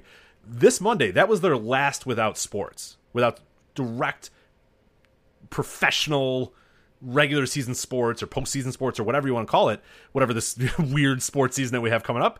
Next week is a full slate of MLB games, and the week after that is MLB, NBA, and NHL playoffs all on a Monday night, which is unprecedented. A lot of those companies, a lot of those will stay away from Monday nights. There's very rarely national televised NBA games on Monday nights. They do that later in the year after Monday Night Football. Baseball on Monday nights, yeah, they do that, but baseball nationally isn't that big of a deal. I do think this year could be different. We're going to see about that. And NHL, NHL playoff hockey does pretty good, usually. The playoffs, everybody gets excited, and even if you're not a hockey fan, most people agree that playoff hockey rules, and it's awesome. They're jumping right to fucking playoffs. So you have playoff hockey, regular season Major League Baseball in a condensed season where every game matters more than ever, and the fucking dynamo that is the NBA up against, fucking Lakers, LeBron James and the Lakers and stuff. And it's just like, dude, we haven't seen it, and I'm with you. Right now, it's bad. In 2 weeks' time, circle back. There's no way that it's not an absolute bloodbath. And you asked me a few weeks ago, could they go under 1 million? And I said no. I don't know. Even outside of the stiffer competition and this perfect storm of competition, because COVID pushed all the sports back and are forcing them all to run against each other. I mean, just their own product just their own product is so bad and their fans are rejecting it. So and we keep seeing worse and worse results. How long has they're in a vacuum. that- They're in a vacuum right now and they're plummeting ratings. And there's nothing else to do or watch. And they're losing ratings. So maybe that $1.9 million per hour is still kind of a value for Fox. But Rich, it wasn't that long ago where people were saying, where we were like, I don't know, 2.5 million viewers on Friday nights on the network. And people were like, oh yeah, but they're still crushing everything else. They're doing 0.8s in the demo. Now we're down to 0.4s in the demo in the summer on Fox. And we're doing 1.7 million viewers a week or whatever it is. And now the argument is had been forced to shift again to, it's suboptimal, but it's good enough. Well, what's the next step down from here? Mm-hmm. And I feel like that's, we can't work under the assumption that this is where the floor is. If this drops down even lower and they're consistently getting beat on Friday nights, what happens when that 1.9 million per hour is no longer of value? And when Fox says to themselves, all right, well, there's other forms of cheap programming we could put on that are even cheaper than this that can get us the same results that this is getting us. And you could argue that when fans come back, maybe they'll get a bump from that. And I think that they will, but I don't think it will sustain because the show is what it is and it's bad. The core issue is that the show is fucking horrendous. It's bad. SmackDown is bad. Raw is bad. I do wonder as well, not to kind of interrupt, but, as I'm kind of thinking about this as well, is that, you're talking about Fox, who already has a relationship with Major League Baseball. And if they see the MLB ratings are doing pretty good, I don't think it's totally out of the realm of possibility, and I have no idea the legalities of this, to say, you know what, fuck it, yeah, we'll pick up a Friday night game. Someone's playing on a Friday night. People are playing every night, Major League Baseball. It's not like you need to save a night or stay away from a night or whatever. Why not? Yeah, fuck it. Yeah, we'll put on a MLB Fox game, and nothing's out of the window. And these leagues are not going to really play hardball because they fucking need to make money too. So if Fox says, hey, we'll pay you X million, and they'll go, yeah, whatever, who cares? Sure, who cares? We'll take the money. And for now, they seem pretty committed to leaving SmackDown on Fridays. And it does still make sense for them to do that. But we're getting to the point where it's going to start to not make sense for them to do that if they continue to drop at these rates. Right. And we could talk about sports competition and everything else, but at the end of the day, it's the core product, and it's in their own vacuum, they're fucking terrible, and there's no end in sight either. That's the other thing as well. In any other instance, we've been over the 9 or 8 years worth of show or whatever the hell. We've always talked about this guy, that guy. Yeah, okay, what if you push this? We've always had in our mind. We hate fantasy booking, but there's always felt like there was. All right, push Daniel Bryan. All right, push CM Punk, or even in those days, Bray Wyatt, or hey, they're trying with Roman Reigns. It's not working, but they're going to keep trying with him or whatever. Dude, if the question that you brought up a month ago, and it's still and anytime anybody talks to me, and they always say, if I'm talking to a friend, they go, well, what can WWE do to get better, or what, and everything, and I always ask them, I said, okay, next week I want you to give me the best rating you could possibly give. I want you to give me the best match, the best rating, whatever, for Raw next week. What's your match? What's your main event? Yeah, we've done that exercise. It just doesn't exist. And just like you do, all my friends, they go, they just kind of go, I don't know. And I'm like, yeah, I know. We've reached that point where legitimately I couldn't, short of saying, hey, Dwayne, how you doing, pal? What's up? John, how are you? Or maybe, maybe if a year ago they sustained their pushes for Cedric Alexander or Ricochet or Shayna Baszler or whoever, maybe you'd have some money matches on the table. Right. Even if they're ridiculous, a lot of times in the past, we've always had these dumb, dudes on the mid card that we think are really good that should get pushed higher. Everybody has that. I don't even have one of those anymore. I look at Raw. It's Montez Ford. Yeah, I guess that's Montez Ford. I know, that's what I mean. But that's really, I love Montez Ford, but man, if he's the savior, that's not great. I really feel like if he is handled properly, he can be a huge star. I really feel that way. No, I think he's fantastic too. It's just again, it's also the faith thing too.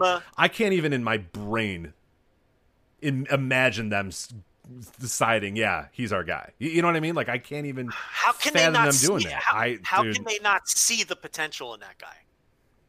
He's got charisma. He can talk. He does things athletically that no one else can do. He invents shit, that splash that he does where he turns in midair. He's a total package. I mean, he pops off the screen. I mean, that's a guy I'd be handling with care.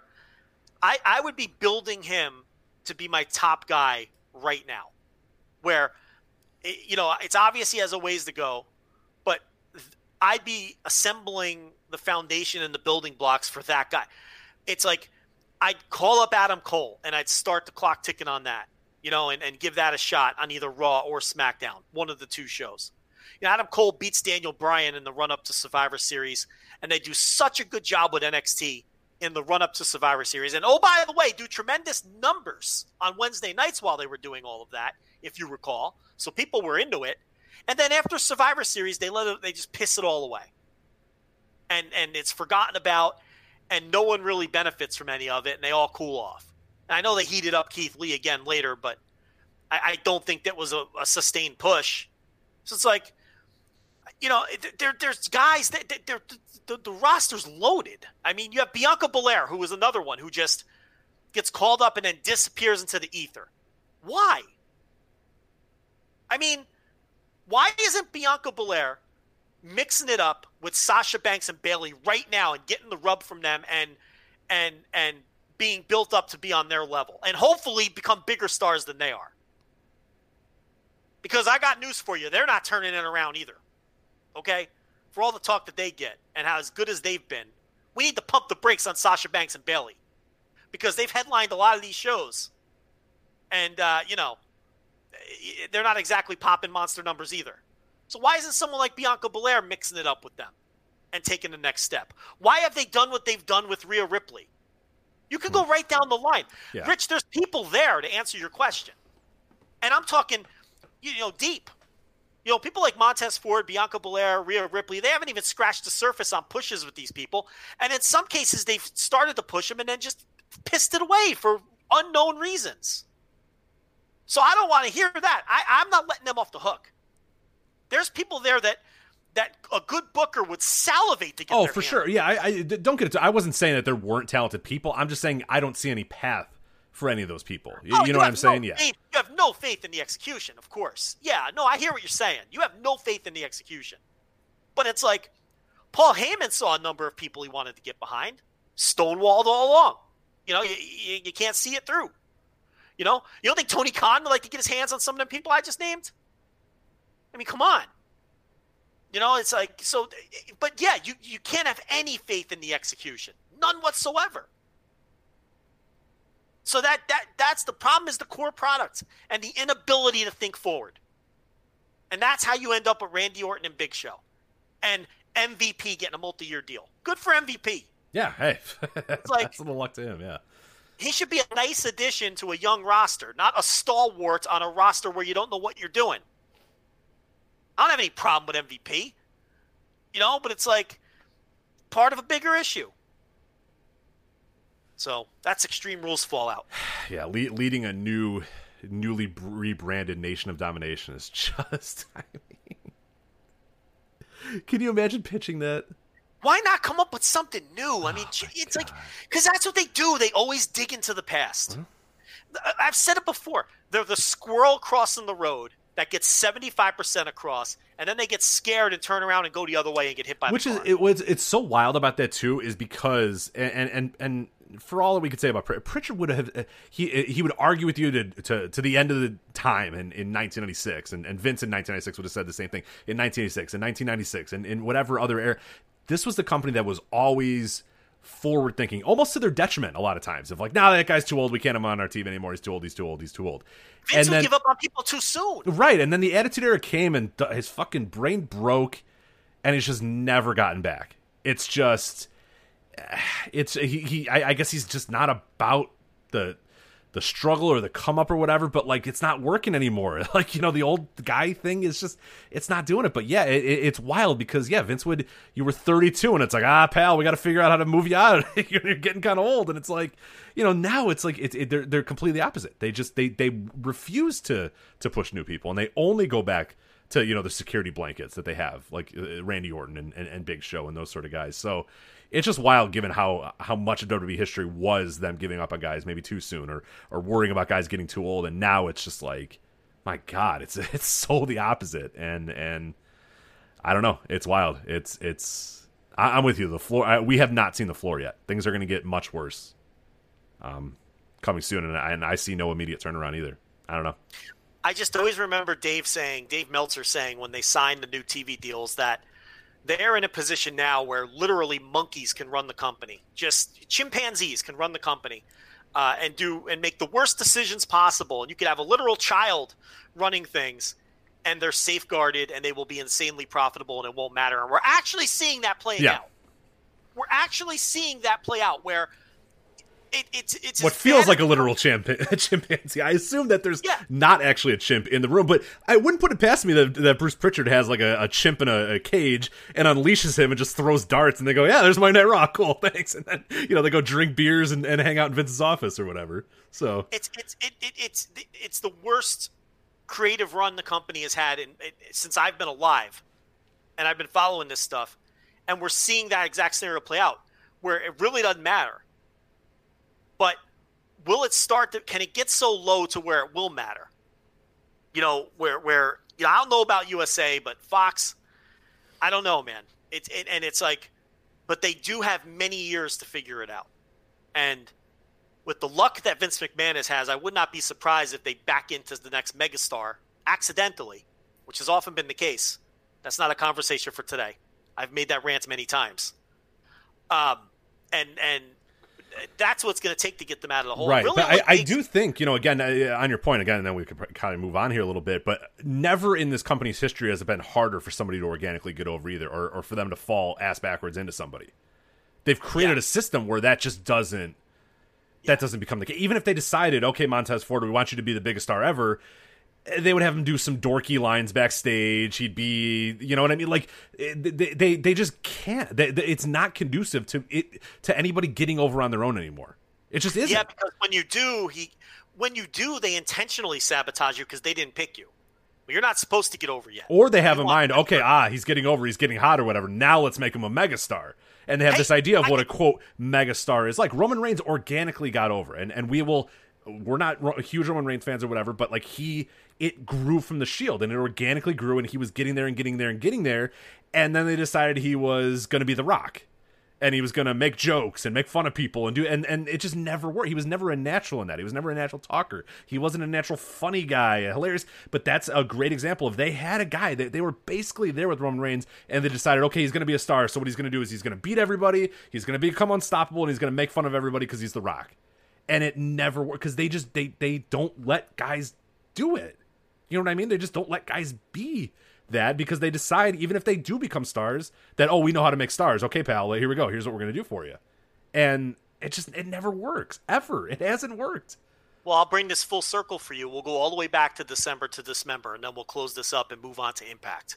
Okay? A perfect example of what we're talking about. It was either at December to Dismember or at the next TV. I can't remember which. I think it was the pay-per-view, though.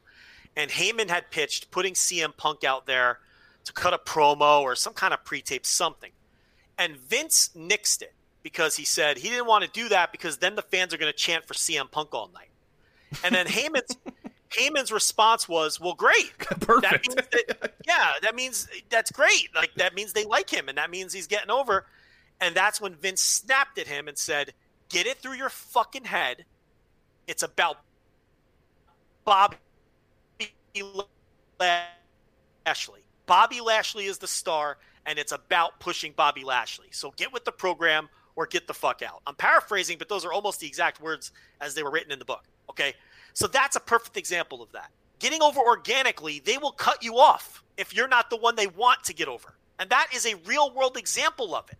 And this is how it's been for the last 15 years. Like you said, post-Attitude Era. You're not allowed to get over organically anymore because they will not allow it, which sounds insane. Like, no, we don't want people to chant for CM Punk. We don't want him. No, because it all has to be about this guy. Whereas Vince in the past or any other logical pro wrestling promoter or booker, you run with the guy that is getting over. But to them it's bad. And on a smaller scale, you could look at examples like Zack Ryder, who was getting great reactions in buildings on his own, so they booked him like a geek to ensure that it would stop. Yeah, well, Daniel Bryan. What sense does it make? Daniel Bryan worked, but fuck. We were doing shows at the time. He joined the Wyatt family. He lost to Randy Orton. He lost to the Big Show. I mean, it's funny that it's the same people, Randy Orton and Big Show. But I mean, go back to the what was it, 2006 or 2014 or whatever? 4 consecutive pay-per-views or whatever. He gets his ass kicked. He gets punched out by a Big Show. He loses to Randy Orton. He joins the Wyatt family. Like, Batista comes in. Like, they tried like hell to not make the Daniel Bryan thing work, and now they claim it as a success. When in real time, it was not. Like, they spin the history like they landed a big success. Yeah, like that was all they're doing. Yeah, it's ridiculous. So you're right. That's the other problem. They may not luck into someone because they cut them off. Which is crazy. But that's why they're in the predicament that they're in. So, you reap what you sow, right? Mm-hmm. Is that the proper usage of that turn of phrase? I think so. Yeah. That's some biblical shit. Where'd that come from? You're asking the wrong guy about biblical stuff. So, isn't that where that phrase came from? Though that's a Bible thing, isn't it? Yeah, this is the worst show to have Bible discussion on. Yeah. Talking to two men that are not very well versed in the Old or the New Testament. None of the Testaments. Thumping that Bible, huh? We could tell you all about like fucking Don Leo Jonathan in like 1984, WWF, but I couldn't tell you. Don Leo Jonathan, well, obviously not, because you're about 2 decades. No. I meant John Leo Jonathan, and showing up in 1984. Yeah. I got you. Being out of date, yeah. But didn't you go to a Catholic college? I did, yeah. But regardless, it didn't. They didn't force you to take. They didn't. No, they didn't. Yeah. New Testament 101. No. It wasn't like that sort of college, which is good. So. Yeah. I live near a college that's like that. The town I live in now is very religious. like you don't have to if you live in the town, know about it. But the college that we have in our town is like world renowned for like Bible study and that sort of stuff. But yeah, I'm good. So I got like I was raised and I did my, but I don't remember any of it. So. Same here. The minute I was allowed to leave, the minute my mom was like, "Well, do you still want to go to class?" I was like, no, and I never did. And I haven't been there since. I go on Christmas sometimes to appease my mom, who just wants me to lie and say that I still believe in. Weddings and funerals. Yeah, weddings, funerals, and occasionally Christmas is about my attendance. So, there's probably a ball game on, like you said. Absolutely, yeah. The thing is, I blow off most weddings anyway. I was thinking about this the other day. Do you know, as an adult, and I think that I've been to 2 weddings as an adult. That's a low number, isn't it? That's remarkable, yeah. I went to 4 in one summer, so that is pretty good. Yeah. I've 3 counting my own. But, I've been a guest at 2 weddings in my entire life. That's good. Either everybody hates you or you've done well. So I don't know. No, the invitation goes right in the trash. That's good. I like that. There's 2 things that I get in the mail that go right in the trash, okay? A wedding invitation and jury duty. Those things go right in the trash with a chuckle. The jury duty gets a little chuckle. The wedding invitation, I'll open up and I'll laugh at it because they're always goofy. There's always some dumb picture of the couple, like having some whimsical fun, right? And there's always like some bad pun on it or something. Oh, they're terrible now. Yeah, with their wedding hashtag on it now too. That's the new revolution. Is like forever, whatever their last name is, or some cutesy little forever Betsy and Jimmy. Right. No one cares. No one is hashtagging Betsy and Jimmy. Okay, I promise you. No one cares about your wedding except for you. Okay, that's number 1. So keep your dopey hashtag. Number 2, it's always some picture on the other, it's always like a postcard, and then the other side is always a picture. They're in a prairie. They're in a prairie at sunset or something. They're both sniffing a daisy, or they're both like some fucking bullshit. And I'm like, Jimmy does not want to be sniffing that daisy. Jimmy is mad because he missed the fucking Bears game that day because you made him go take pictures of sniffing daisies. Okay, he's annoyed already, and he hasn't even married you yet. Okay, that's the other thing about those pictures. You could always feel it in Jimmy's eyes that he doesn't want to be sniffing those daisies, right? And then they have the RSVP. The worst one I ever got, I got a wedding invitation from my cousin, right? And specifically where it said number of guests, it said 0 for me. They weren't even allowing me to bring a date. You had to go stag on it. Yeah, it said right on there. It said you are permitted 0 guests. Wow, Like, so they were trying to keep the numbers down, and fucking Joe. So now I'm like, hold Joe on, can yeah. come, but nobody else. I'm the guy who gets the cut. I don't get to bring I'm someone who gets Which cut. would, oh my dude, can you imagine? That'd be the worst one too, because you're at the Misfits table Reject too. table. Yep. Yeah, where it's like, Uncle Joe who smells. Not you. There's another Uncle Joe that smells. You, the best man's like girlfriend who was just kind of looking at her phone the entire time. Just a it's a reject terrible table. mishmash of people. Yeah. Yeah, The alcoholics, the drug addicts, the people that are just like the friend of the dad who works at the dad's job or whatever. Just absolute garbage. The people you have to invite to your wedding because you were invited to theirs. Exactly. It's like, Right. Well, Tommy invited me to his daughter's wedding, so I guess I got to invite him to this one. But put him at the reject table. So Yeah, I couldn't believe the audacity. that's some balls. Yeah. I took pictures of it, sent it to everyone in my family, saying I can't believe the audacity. And my brother made a good point. He's like, "Well, let's be honest. You wouldn't have went anywhere." I was like, "That's a good point, but I'm still insulted." Okay, I know we like talk this. massive shit about every wedding invite we get, and it's like, why do we care? We're like, oh. In the hobby, it's not easy being a fan of ripping packs or repacks. We hype ourselves up thinking, maybe I can pull a Ken Griffey Jr. rookie card, but with zero transparency on available cards and hit rates, it's all just a shot in the dark. Until now. Introducing Slab Packs from ArenaClub.com, the only repack that provides real value, a complete view of all possible cards, and clear hit rates for each one. Now, when I buy Slab Packs at Arena Club, it finally feels like I know what I'm getting. I was able to open an Arena Club Slab Pack, and I'll be honest, it was a lot better than what you normally do. Say you go to a card show, and there's a random innocuous brown bag of cards, and yeah, you can open it and look, it's going to be junk. You know what I mean? Like, you know what you're probably going to get in those. Maybe you find that fun, and sometimes I do. Sometimes I like just opening up cards and saying, hey, look at some random cards or whatever. But if you're really in this game to find value and find particular cards, it sucks to have to buy these mystery packs, and it ends up being, almost nothing. Nothing of value. Not with Arena Club.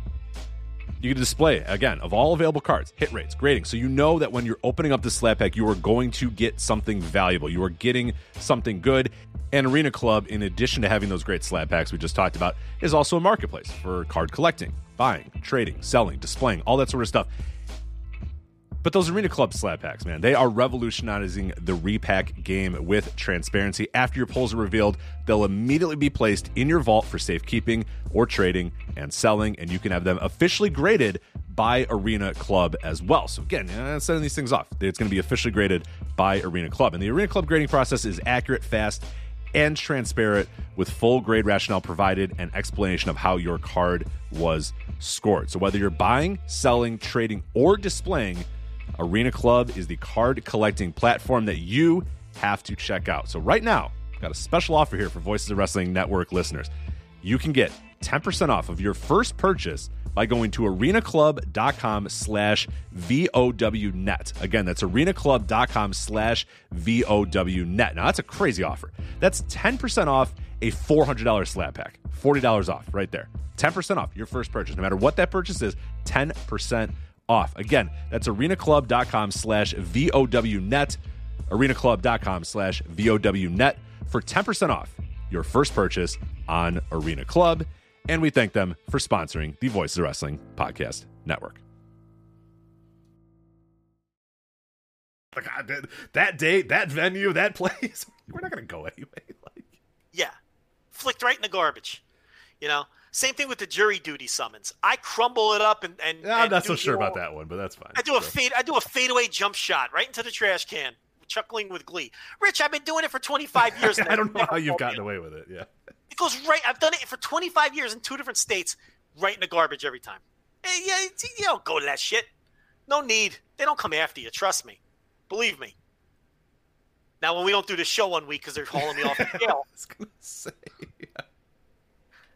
Make sure you don't fuck our taxes up, by the way. So you're good with your taxes, I guess. But. Taxes theft, number one. Number two, I have been skipping jury duty for 25 years, so if they ever do catch up to me, I'm probably in really big trouble. There's not any fucking cops or federal agents listening to the show. So I really don't think they come after people for skipping jury. I think that's just a myth. I think it's made up. and I've got the evidence to prove it. You just, I've never so much have gotten a phone call. Yeah, that's good. It's a terrible experience. There's like some people that like jury duty, and those people are fucking weird, and I don't trust them at all. Like that's the weird. There's nothing fun about it. I've had to do it once. Thank God, I've never had to do it again. It was the worst experience I've ever had in my life. Just sitting in a room for 9 hours. They call you in. I said one thing. They said, "Okay, you're out of here," and I'm like, "Okay." And I went home. Like it was so bad. It was so terrible. Imagine getting stuck on a jury for like 4 months. That's what I always, and there was like, I got that tip from somebody as well. They always said, if you ever do jury duty, think about it. Do you really want to be doing like a case for months on end? And no, I don't. I'm really not interested in doing that at all. There's some people that are, more power to them. But they said just like, when they ask you questions, just answer in like the worst way possible. Like you don't have to say like you're racist or whatever, but like, and I took that, like there was like mine was like some DUI, some guy had like hit somebody with a car while he was driving drunk or whatever. And they're like, "All right, sir, have you ever consumed alcohol and driven a car?" And I'm like, "Yeah, who hasn't?" And they're like, "All right, you're out." Like I was gone. Yeah.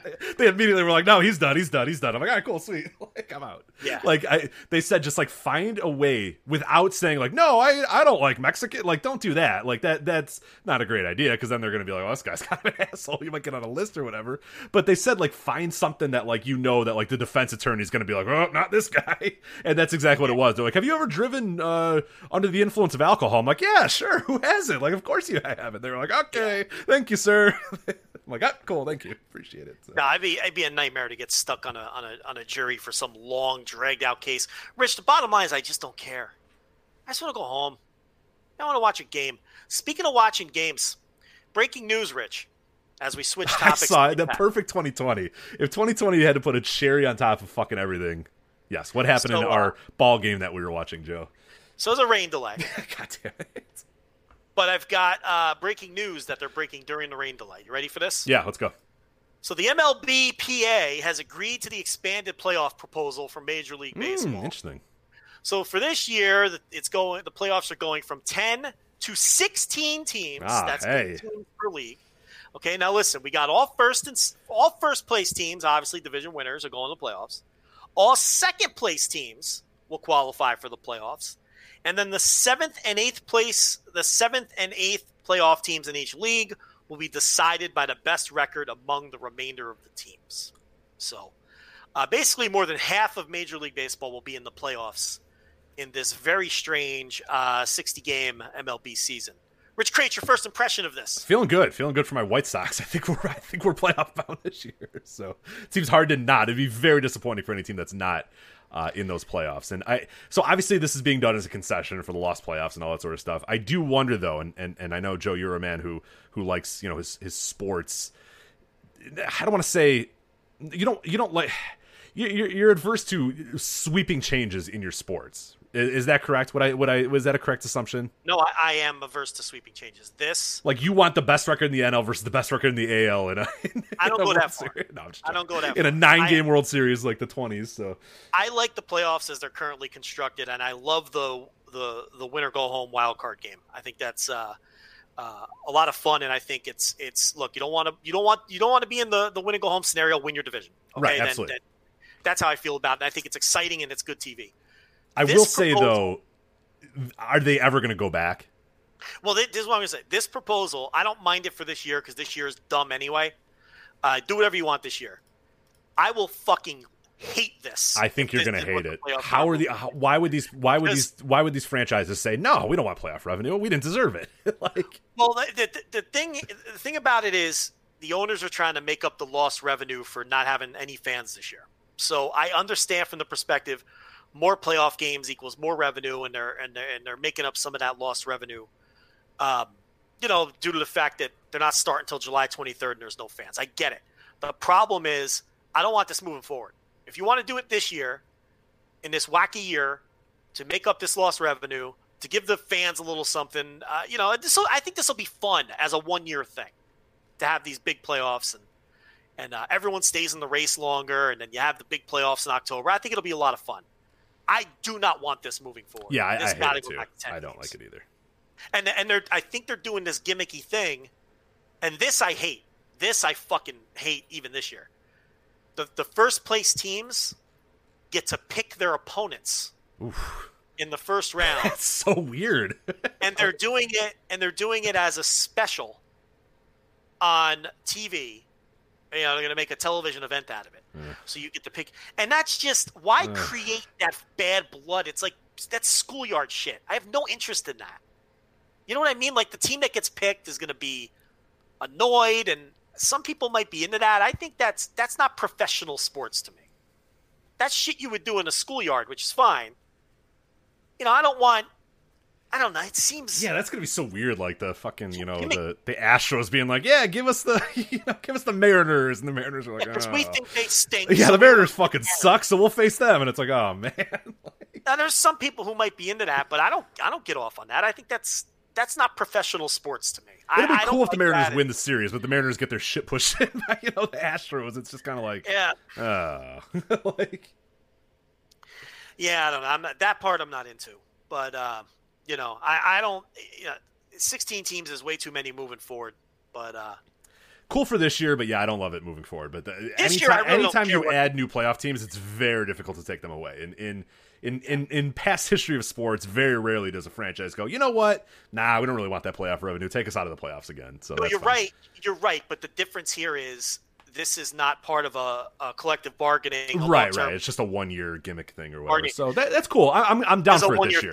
This year's a fucking chaos anyway. Who cares? The Marlins might win the World Series. Anybody can win the World Series this year. And that's what I say. Like, legit, when we talk about, like, the season, like, I'm going to watch as many games as I possibly can. Like, usually in MLB season, I know you're every inning, Reds game, you're going to watch every single. I'm like a little bit more casual in that sense. We're all, watch, but I'm going to watch as much as I can, man, because every game is going to like matter a lot. And what you do in the first 30 games of the year are like fucking vital. Well, they kind of. Well, I'll tell you what. They kind of just mitigated that. They kind of did. Yeah, you're right. Now I can just kind of chill because I assume that. Because if your team's really good, okay, it's like more than half the league. There's 30 teams, right? Right. Yeah, there's 5. Yeah, there's 30 teams. Yeah, 6 divisions of 5. So it's like 16. There's more than half the league is making the playoffs. So it's like, all right, if you get off to a 17-4 start, Rich, you're going to the playoffs. You may not win the division, but what are the odds you're going to fall back to where you don't have at least the 8th best record in the league? So from that perspective, adding all of these teams to the playoffs kind of cuts into the idea that every game is super important and super vital. But what it does do is it keeps more teams alive. Right. The entire season you're saying, I'm watching a playoff team. I'm watching a team that could win the World Series, as opposed to a lot of times in baseball, after that first week when you're fucking 4-15, it's like, after the first month you're 4-15, it's like, my team sucks. We're not going anywhere. So. Right. But if you're 4-15 this year, you might only be 6 games back of that 8th spot. Right. Exactly. So you're still in. So it hurts the top, but it helps the bottom. Yeah, exactly. So from an interest standpoint, so I kind of, is that a good trade-off? I mean, you want to keep as many people as interested as deep into the season as possible, while also kind of bastardizing your playoffs. See, the thing is, it's such a weird season. I really don't care what if they would have told me all 30 teams are making the playoffs and right, every game is the playoffs, I would have said whatever. Right. Who cares? Yeah, these 60 games are seeding, and we're just doing a 30. I wouldn't have cared about that either. It's fucking weird, man. So. It does. What it does help too are the good teams that get off to a bad start. Like if you're the Dodgers and you get off to a 8-11 start, you're not panicking. You got plenty of time to. You only got to finish top 8. It's pretty crazy. Yeah, I actually bet that like people are going to probably think that it's like the lower teams, the not good teams that have kind of called for this. And I bet it was some of your big market teams that look at like, look, dude, no, we can't. Like the Dodgers and the Yankees, if they start out slow, they're fucked and they're done. Like usually those teams by war of attrition at the end of the year, 162, they'll find their way in the playoffs or whatever. But like this year, it's like, yeah, no, the Dodgers could miss the playoffs because they have a bad 2 weeks, or Kershaw's hurt, or Mookie Betts misses, gets COVID and he has to miss like 2 weeks or whatever, and that'll fucking sink you. So I'm sure it's those big market teams that are saying, hey, no, we're paying like $150,000, $1 million, for these teams or whatever. We're paying $200 million payroll. Like, no, we want to find a way to get into whatever this postseason is going to be. Whereas like, yeah, your lower market teams are probably like, hey, fuck it, well, we could go to the the Marlins are might thinking, hey, maybe we'll get the playoffs this year. Who the hell knows? Whatever. But yeah, I definitely would think that it's the major market teams that are looking at that and going, we need to find a way to make sure that we make the playoffs, because it's so weird. It's such a strange year. My OCD is going to hate this. Like going back and looking at this year. Oh, like the old back of the baseball. Yeah, card. like the numbers are going to be a mess. The records are going to be a mess. Like, well, you got 1981 with the 81 game. Yeah, season. that's true. Like that one kind of, but that's so far in the rear view now that it's like. But every now and then you're looking at a baseball reference page and you'll be like, how did this guy lead the league in home? Oh, right, that was the game. That year they Why played did this guy only have 6 home runs? Oh, right. Yeah, he only played. Yeah, damn it. Yeah. It's weird. Yeah, it's just gonna be a strange year. But the Reds had the best record in baseball that year and didn't make the playoffs. oh, because they weren't like the first half winners or whatever. They didn't win either half because remember they split the season in 2 halves. Right. And I wonder what they would have done if a team would have won the division in both halves. Yeah, I think there was a story about that, but I forget what it was. But yeah, it was kind of like I think that team just like won or something. It was some weird thing where the solution was terrible, if I remember correctly, and I was like, thank God that didn't happen. That would have been no good. Yeah, they really lucked out with that, where it worked out clean. And they had what became the first division series. That was the first ever division series, and then it went away for like 15 years or whatever it was. So I think it came back in, 96 or somewhere in that neighborhood. But maybe a little later. But 95, anyway, I believe, 95. It's a lot of baseball talk for people. This is a lot, yeah. It's an exhausting amount of baseball talk, but we're It's excited. opening day. Can we get a break? Exactly, right. We haven't talked baseball. We were supposed to be talking baseball 3 months ago. We haven't been able to talk about it. We're talking about it now, so. Yeah. That's what I mean, man. I think we're not alone as well. Like, last baseball thing, like, looking at local ratings, like, people are fucking dying for sports. And that's, again, to kind of circle back to the WWE discussion, like, I don't think we've seen the worst out of them because I am telling you, I'll be glad to be wrong, but dude, I am looking at fucking scrimmages on NBA TV and the ratings that they're getting. It's literally like guys fucking around in a court with no fans in Disney World, and the ratings are exploding. The fucking White Sox are playing inter-squad games and the ratings are ridiculously high. Like, people are starving for sports. Yeah, it's going to hurt Wednesdays too, for sure, especially when the NBA playoffs start. Yeah, I mean, for sure. It's that Cubs White Sox fucking preseason game or whatever they're calling them. I mean, didn't it do better numbers than all of the White Sox regular season games last year, something like that? It was all the best White Sox games over the last like 10 years or something. Basically, it outrated all of them. For a game that didn't count, right? And the White Sox and Cubs are going to play each other for real. What is it? 6 times or yeah. 6 times, right? One in each. I think so. Yeah, I think it's 6. Yeah. Don't you play the other league 6 and you play your own? Whatever it is. I forget, dude. I don't understand the schedule at all, so I'm just going to kind of sit back and enjoy it. So, I mean, yeah, this is, Wednesdays are – there's going to be some Wednesdays with NBA playoffs, NHL playoffs, a full slate of baseball games. I mean, what the fuck? And, if there's any college football on top of it. Yeah. I'm going to have a tough time watching wrestling, to be honest. Oh, let me tell you something. I'm so excited for sports. No, Reds games come first. That has always been the case. Wrestling takes a back seat to Reds. I mean, I watch every inning. I watch every inning live. I'm not putting that. And I'm fired up. I'm excited about tomorrow. I can't wait to get into it. But what do we got next here? Impact Wrestling? Impact Wrestling Slammiversary. That was Saturday. Impact Wrestling Slammiversary. We have a review up on the website as well. If you did not watch the show, we're talking about it here a bit. But Andrew Sinclair, I think, did a really, really good job, as he always does, with the pay-per-view review there. But a very eventful Slammiversary show. And Joe, dare I say, and I don't know your thoughts on Slammiversary. You and I have not talked about it yet. I'm not quite sure. But dare I say, I thought this was a really good show. Not necessarily like a show of the year contender on that level, but I thought this was like the prototypical Rich Kraetsch special, where like legit 6 out of the 7 matches or whatever numbers there are. There's one match that, oh boy, we'll talk about that one, that definitely did not meet the criteria, but I think every other match on the show at least got to some level of interest. Plus you add in all the debuts and the resets and all that sort of stuff. I thought this is a tremendous show. Like I didn't feel like I wasted a second of my 3 hours. Well, again, one match that I feel I definitely wasted my time. However long that match was. The 47 minutes of that one match that we'll talk about definitely felt like I wasted my time. But for the most part, I should say, I thought a 2 thumbs up pay-per-view from Impact. Really enjoyed it. I mean, first of all, we have a rich history of great Impact reviewers. You ever stop and think about that? Oh, absolutely. Yeah, people don't give us enough credit for that. I think, I mean, between Garrett Kidney, obviously, and Andrew Sinclair, who does a great job, the Dylan Hales era, remember that? Yeah. Oh, yeah. Great Impact reviews. and there was people in between that I'm forgetting. Yeah, but, well, Chris Novembrino did an Impact review podcast for a while that was That's right, fucking the podcast. awesome. Yeah, it was so good.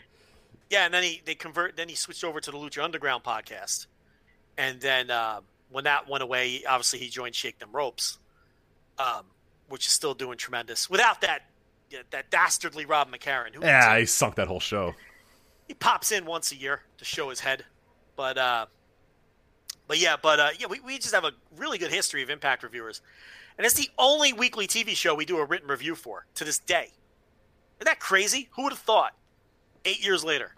Am I forgetting something and someone's going to be mad at me? No. I mean, otherwise That's the weekly only TV. Yeah, no one's watching Raw. No one's reviewing Raw. I won't let them. I've had people say, "Hey, I'll review Raw," and I go, "No," because you're going to leave the website. I don't want you to leave because the body count for Raw reviews is legendary. So I do not let people review Raw. Nobody reviews SmackDown. Yeah, I don't think so. Yeah, no, the Impact is it. I feel like because the reviewers have been so good that it's just always a show that we have had written reviews for, even when the show has been terrible. And obviously, at periods of time in their history, they've been outright terrible. There was that one reviewer, Garrett Kidney of all people, got so upset that he stopped his review in the middle of the show. Remember that? Yes. And it's like, I can't. Josh Matthews. That's when Josh Matthews is doing like some heel commentator thing. Yeah. And he just said, "This is it. I hate this company. I might never watch it again." And of course, he watched it again, like a day later, or whatever. Right, but he stopped the review dead in the middle. Yeah. And we put it up. I mean, the way I saw it, he got frustrated, and to me, that was the review. I mean, the review was, this show is so bad that the most dedicated Impact fan on the planet, honestly, couldn't get through the show, and that's why we posted it. But Andrew Sinclair does a great job too. He's on top of it. He knows the company inside and out. I mean, we just have always had good Impact teams. But Slammiversary ruled. I really enjoyed the fuck out of this, and I thought, on the weekend, the last couple big shows from all the companies, this was the best one. I thought this was better than Dominion. I thought it was better than the New Japan Cup Final. I thought it was better than Extreme Rules. Pound for pound, bell to bell. And, the only match I did not like was the Gauntlet, which was fucking horrendous. And, the worst match on any of these big shows over the last couple weekends. But outside of the Gauntlet, I thought everything was solid as fuck, knocking on the door of the Notebook for just about every match. Yeah. This is a show that I think, I'm firing up my ratings right now. I think I went like 3.5 to 4 stars on literally everything on this show except for the Gauntlet. Like it was kind of a joke to me. I'm like, 3.5 stars. Like it was just, everything was solid. Like nothing. I wouldn't say any match was spectacular. I don't know if any match is like, oh my god, go out of your way to check this out. But when you talk about a top to bottom, turn on the TV and just enjoy the show, just turn it on and watch it for 3 hours, save for one match, I think everything else was like perfectly acceptable, perfectly good, well booked, well worked, interesting pro wrestling, and that's very difficult to ask for, especially in the empty arena era. That you're going to get that, but yeah, I thought really a tremendous show. Like again, it seems weird to call it like a show of the year contender because there wasn't like any spectacular, what I would consider, top tier spectacular type matches. But when you put it in totality, like I love a show. I'll take a show like this over a show that has 2 really great matches and a bunch of shit. I'll take a show that's got 6 out of 7 matches are all solid as fuck, which is what we had. We used to call this the Craig Special. Yeah. Where every match is solid, right? You may not get, there may not be a match of the year contender, and there's not. This reminds me of some of those old Dragon Gate shows that used to air on Ustream. And they would all just up and down, they'd be all 3.25, 3.5 star matches. And those, we used to call them the Crate Specials back in those days because you would always go on and on about how that's your preferred show. You'd rather have that than a show that might have a match of the year contender or two and then a bunch of utter shit or stuff that's forgettable. It's much better to just have a straight, enjoyable 3 hours of a bunch of stuff that's just super solid.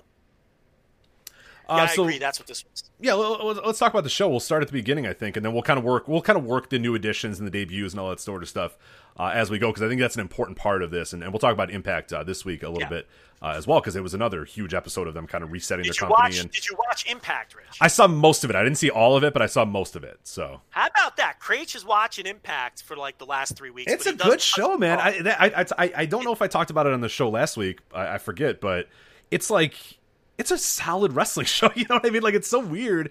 It's maybe at times boring, but even its boringness is like fine. You know what I mean? It's like completely. It doesn't. I don't know the right way to do it. Like, I'm not ashamed to watch it. I don't feel like I wasted time. Everything's solid. Everything makes sense. Everything feels like it's building in a direction. Yeah, there's some stuff I don't love, but I don't know. Like, all of it, all in all, I think Impact's a really, really good television show right now. I have a friend who I trust a lot because we share a lot of similar tastes in wrestling. And, I try to watch everything, but you just can't watch everything. So he's my guy. He will text me, he will say, blow off Impact this week, or make sure you watch MLW, or like all these shows that might not be in my regular rotation. He's the one who guides me, and I can tell you that for like the past 6 weeks he's been saying watch Impact. It was pretty good. Mm-hmm. So and he's usually my barometer, so I've been watching it too. I watched the run up. I always watch the run up to the pay-per-views. I think that's important. If I'm not regularly watching a show, I will watch the run-up to the pay-per-views, and I will watch the show after the pay-per-view, which is why I watched Raw this week.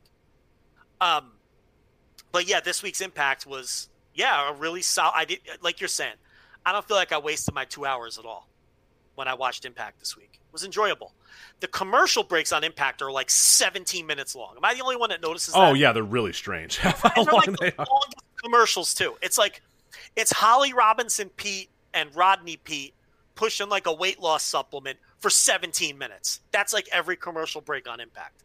It's just the weirdest shit. I know all about Rodney Pete's weight loss program. I lost 17 pounds. I've never. I usually skip through it really quickly. But.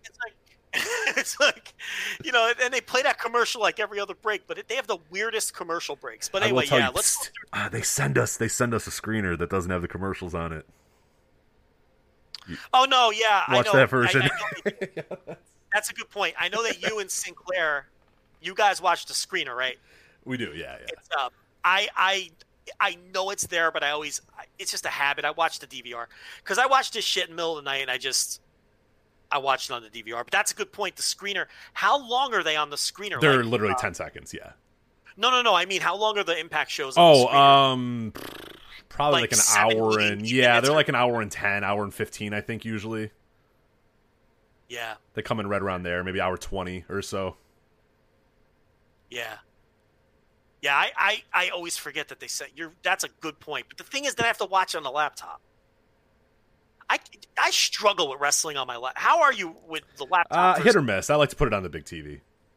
I pay attention more if it's on the TV. If it's on the laptop, I'm fucking around on my phone. I'm doing something else. I click another window. It's in the back window. You know what I mean? Like, it's never. That's what kills it for me because, okay, the phone is always a distraction. But the thing about it is, if I'm watching wrestling on my laptop, I am too tempted to click another window during a down moment, and then I stay on that window, and then I'm like, oh shit, I missed half this match. I cannot pay attention on the laptop. I have such an easier time. What the fuck? Why do I have a gigantic fucking 70-inch TV in my living room if I'm not going to use it? Right. It's just easier to pay attention on the TV. I don't know. Is that a boomer thing? Are we old? We're probably old, but that's fine. People huddle over their phones and watch stuff all the time too, so that's.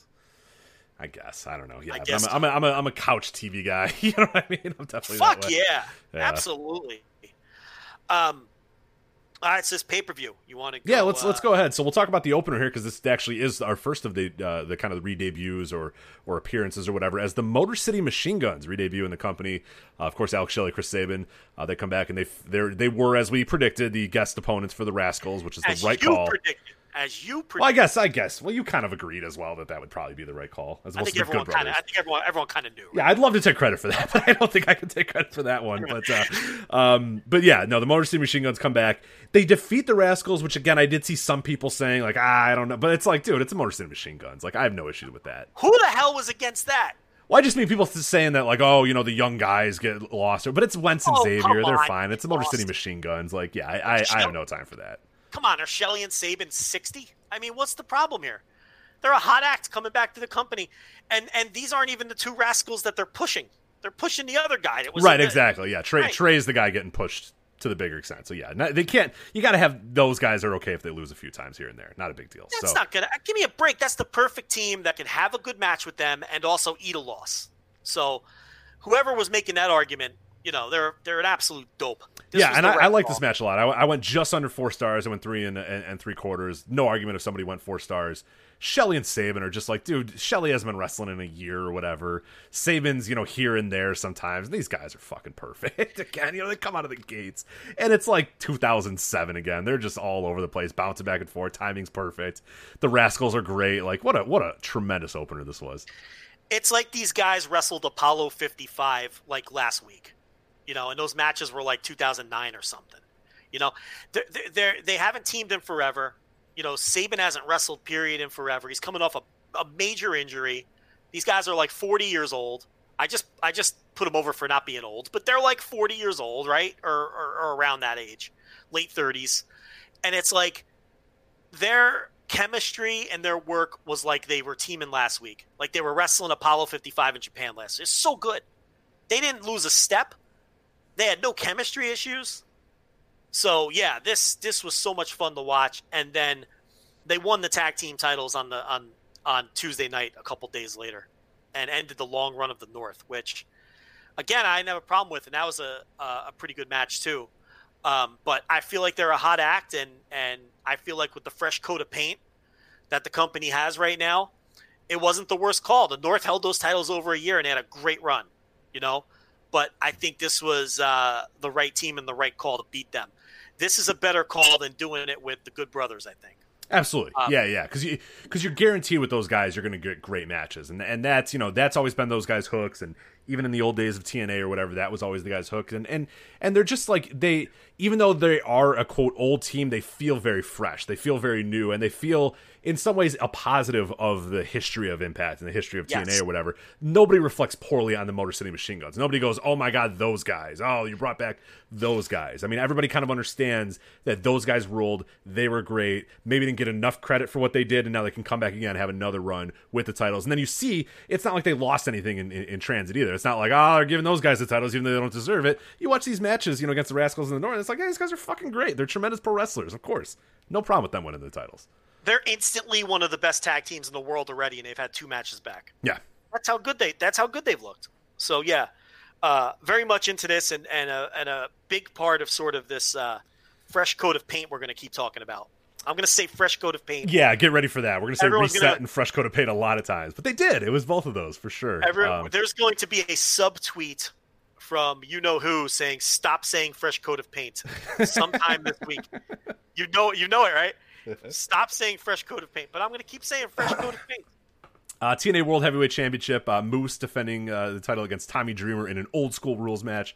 Moose gets the win here. Just a solid, not great pro wrestling match, but a solid bell-to-bell pro wrestling match. Tommy Dreamer making Moose look like as good as he could possibly make Moose look. I thought Moose was okay in this match. It's not a tremendous match. It's not a match you need to go out of your way to see, but I thought it was solid enough. I went about, I think I was 2 3/4 on this one, just under 3 stars. But yeah, a solid match, and they didn't overstay their welcome either, which was good. I didn't have any problem with it. I saw people saying that this was like an abomination and this horrible match. Nah. I didn't think this was a horrible match. This was just a match. This was exactly what I thought it was going to be. And, I'll never think about it again, but it was fine. It was totally inoffensive. And honestly, it wasn't that bad. I mean, it was a 2020 Tommy Dreamer match. What'd you think you were getting? Right, he's going to talk you in the building, and then when the bell rings, it's like you got enough there for him. But yeah, I think he did a good job of making Moose look solid, and that's the goal was to make Moose look like a killer, and I think Dreamer did a good job. It could have been a lot worse, and Moose did some nice moonsaults and shit. It wasn't that bad. Okay. This match just ended 10 minutes ago, Joe. Gauntlet for the gold to determine the number 1 contender for the Impact Knockouts Championship.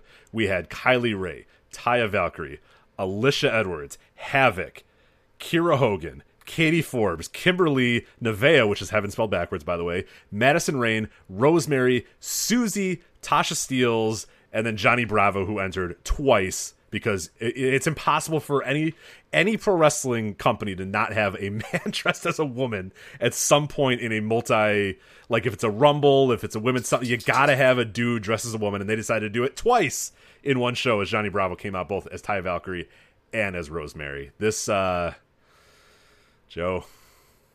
Not to good. 19 minutes and 20 seconds. I can't believe it was only 19 minutes. That's got to be a lie. Wikipedia has to be wrong. Easily 77 minutes of my life wasted on this match. So I'm going to bury the fuck out of this, but first I'm looking at this. I don't think they're doing the gimmick where the division winners pick their opponent. It says first round will be 4 3-game series played at the higher seeds home stadium. okay. And then rest of the rounds will be normal length, 5-game series LDS, 7-game series in World Series. Okay, so I guess That's a little better. Yeah, that's a little better than the Yankees laughing at the Mariners as they select them to. I think they scrapped that because that was the plan, but it says first round. Basically, the wild card round is now 4 3-game series, all played at the higher seeds home stadium. Okay. Now, home stadium doesn't mean anything except batting last because there's no fans, obviously. But you do get the bat last. So, and then after that, it's just regular playoffs because then at that point you just have your LDS. Okay, I like that better. Yeah, I like that a lot better. Well, I'm more optimistic. Yeah, I mean, the only thing I didn't like was picking your opponent. I think that's Bush League. But since they're not doing that, yeah, all right, this is kind of cool. Yeah, I don't mind it. 3-game series, that's dangerous for these division winners. But anyway, the Impact. What are we talking about Gauntlet here? For the gold. Yeah, Gauntlet for the gold. Knockouts, Rumble thing. So who thinks the man dressed as a woman is funny? Now, Don Callis. When I ask you that question, I'm asking in all sincerity, and I want to know, is there a circle of fans that we just aren't privy to who are posting GIFs of John E. Bravo dressed as Taya Valkyrie getting thrown out of the match, and they're like laughing, and they think it's funny, and it's getting a lot of likes? Does it even exist? Are there people? Yeah, I wonder, like the Santina, like in the Rumble, it's like, oh my god, it's Santino dressed as a woman. Oh my god. I've never met that person, but maybe, I don't know, maybe on Reddit or something. But yeah, not anybody that I know, thankfully. Let's put the transphobic elements aside, because it's like from the first time we saw Santina to now, society has changed, right, for the better. And it's like we consider that stuff transphobic, and it's just and it's crass. And for those reasons alone, you don't really want to do like the Santino thing. This, was more Taya Valkyrie trying to avoid entering the match early, so she sent her minion in there, dressed as her. That was the gag. Yeah, which I didn't mind. I didn't mind the first time he came out. It made all the sense in the world, and it was Taya sort of having this guy on her. She's got the power in this quote unquote relationship or whatever. Bravo just does whatever she bullies him, and she said, "Yeah, just go out there instead of me. Perfect, thank you." So I didn't hate that one as much. See, I did, and I still think it's stupid. But what I want to know is who thinks it's funny. Like, because it's supposed to get laughs, right? Who is laughing at it? Like, who was watching that pay-per-view, like, slapping their knee, having a hearty laugh at it? Because it's just not funny. And I don't even think this is a no-fun Lanza situation, because there's some things that are no-fun Lanza where I understand why other people might find it amusing, right? Like Breeze Dango, who I pick on every Thursday on the Thursday TV reviews, because I hate it. I think we're past the point of anybody. There's nobody that could laugh at them coming out as Mounties, right? We got to be past that point. We have to be past that point. Then maybe they're a bad example, but there's got to be examples of stuff that I don't think is funny. Like DDT comedy. Is that a good one? Yeah, because you are definitely no fun lands on those, and I think they're pretty funny. But the inflatable panda and all that bullshit. Like, I don't think it's funny. I think it's stupid. I don't want to waste my time on it. But I understand why other people find it funny. This gimmick with men dressed as women in battle royals, I genuinely don't understand why any human being would think this is funny unless you're like 8 years old. Maybe a child would think it's funny. Like, I'm asking in all sincerity. Who's laughing at this? Why do they think adults are going to enjoy this? It's very bad. But Rich, outside of the Johnny Bravo spots, because then he came out dressed as Rosemary, the match was still an abomination. It was horrendous. Just a terrible excuse for a gauntlet-style battle royal.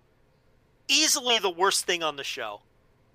And Are you still there, by the way? I am. Yeah, I'm just nervous because of last week. Last week had some issues. I am still here. Yes, don't worry. And if I had to rate this, it'd be an absolute, an easy dud, maybe negative stars. Yeah, just nothing good. Everything was clunky. Katie Forbes is legitimately one of the worst wrestlers I've ever seen in my life. I mean, we know why she's there, but it's just like, dear God, she's horrendous. Nobody was good. Nobody knew what was going on. Everybody was bumping into each other. It's like they had no plan. I don't know what the hell the plan was here or what this was, but nothing. There's literally nothing of this match. 19 minutes and 20 seconds, there's not one redeemable factor of this entire thing. Kylie Rae won, by the way, so there you go. She's the number one contender. Yeah, and it's like that's how Kylie Rae, someone who they're pushing, gets their big push off to a terrible start, in this horrendous match. But this was the low point of the show and really the only thing on the show that wasn't good. Yeah, for sure. So we can move away from that and go to a match that I really enjoyed. Impact X Division Championship match. Willie Mack defending the title against Chris Bay. Chris Bay wins the title.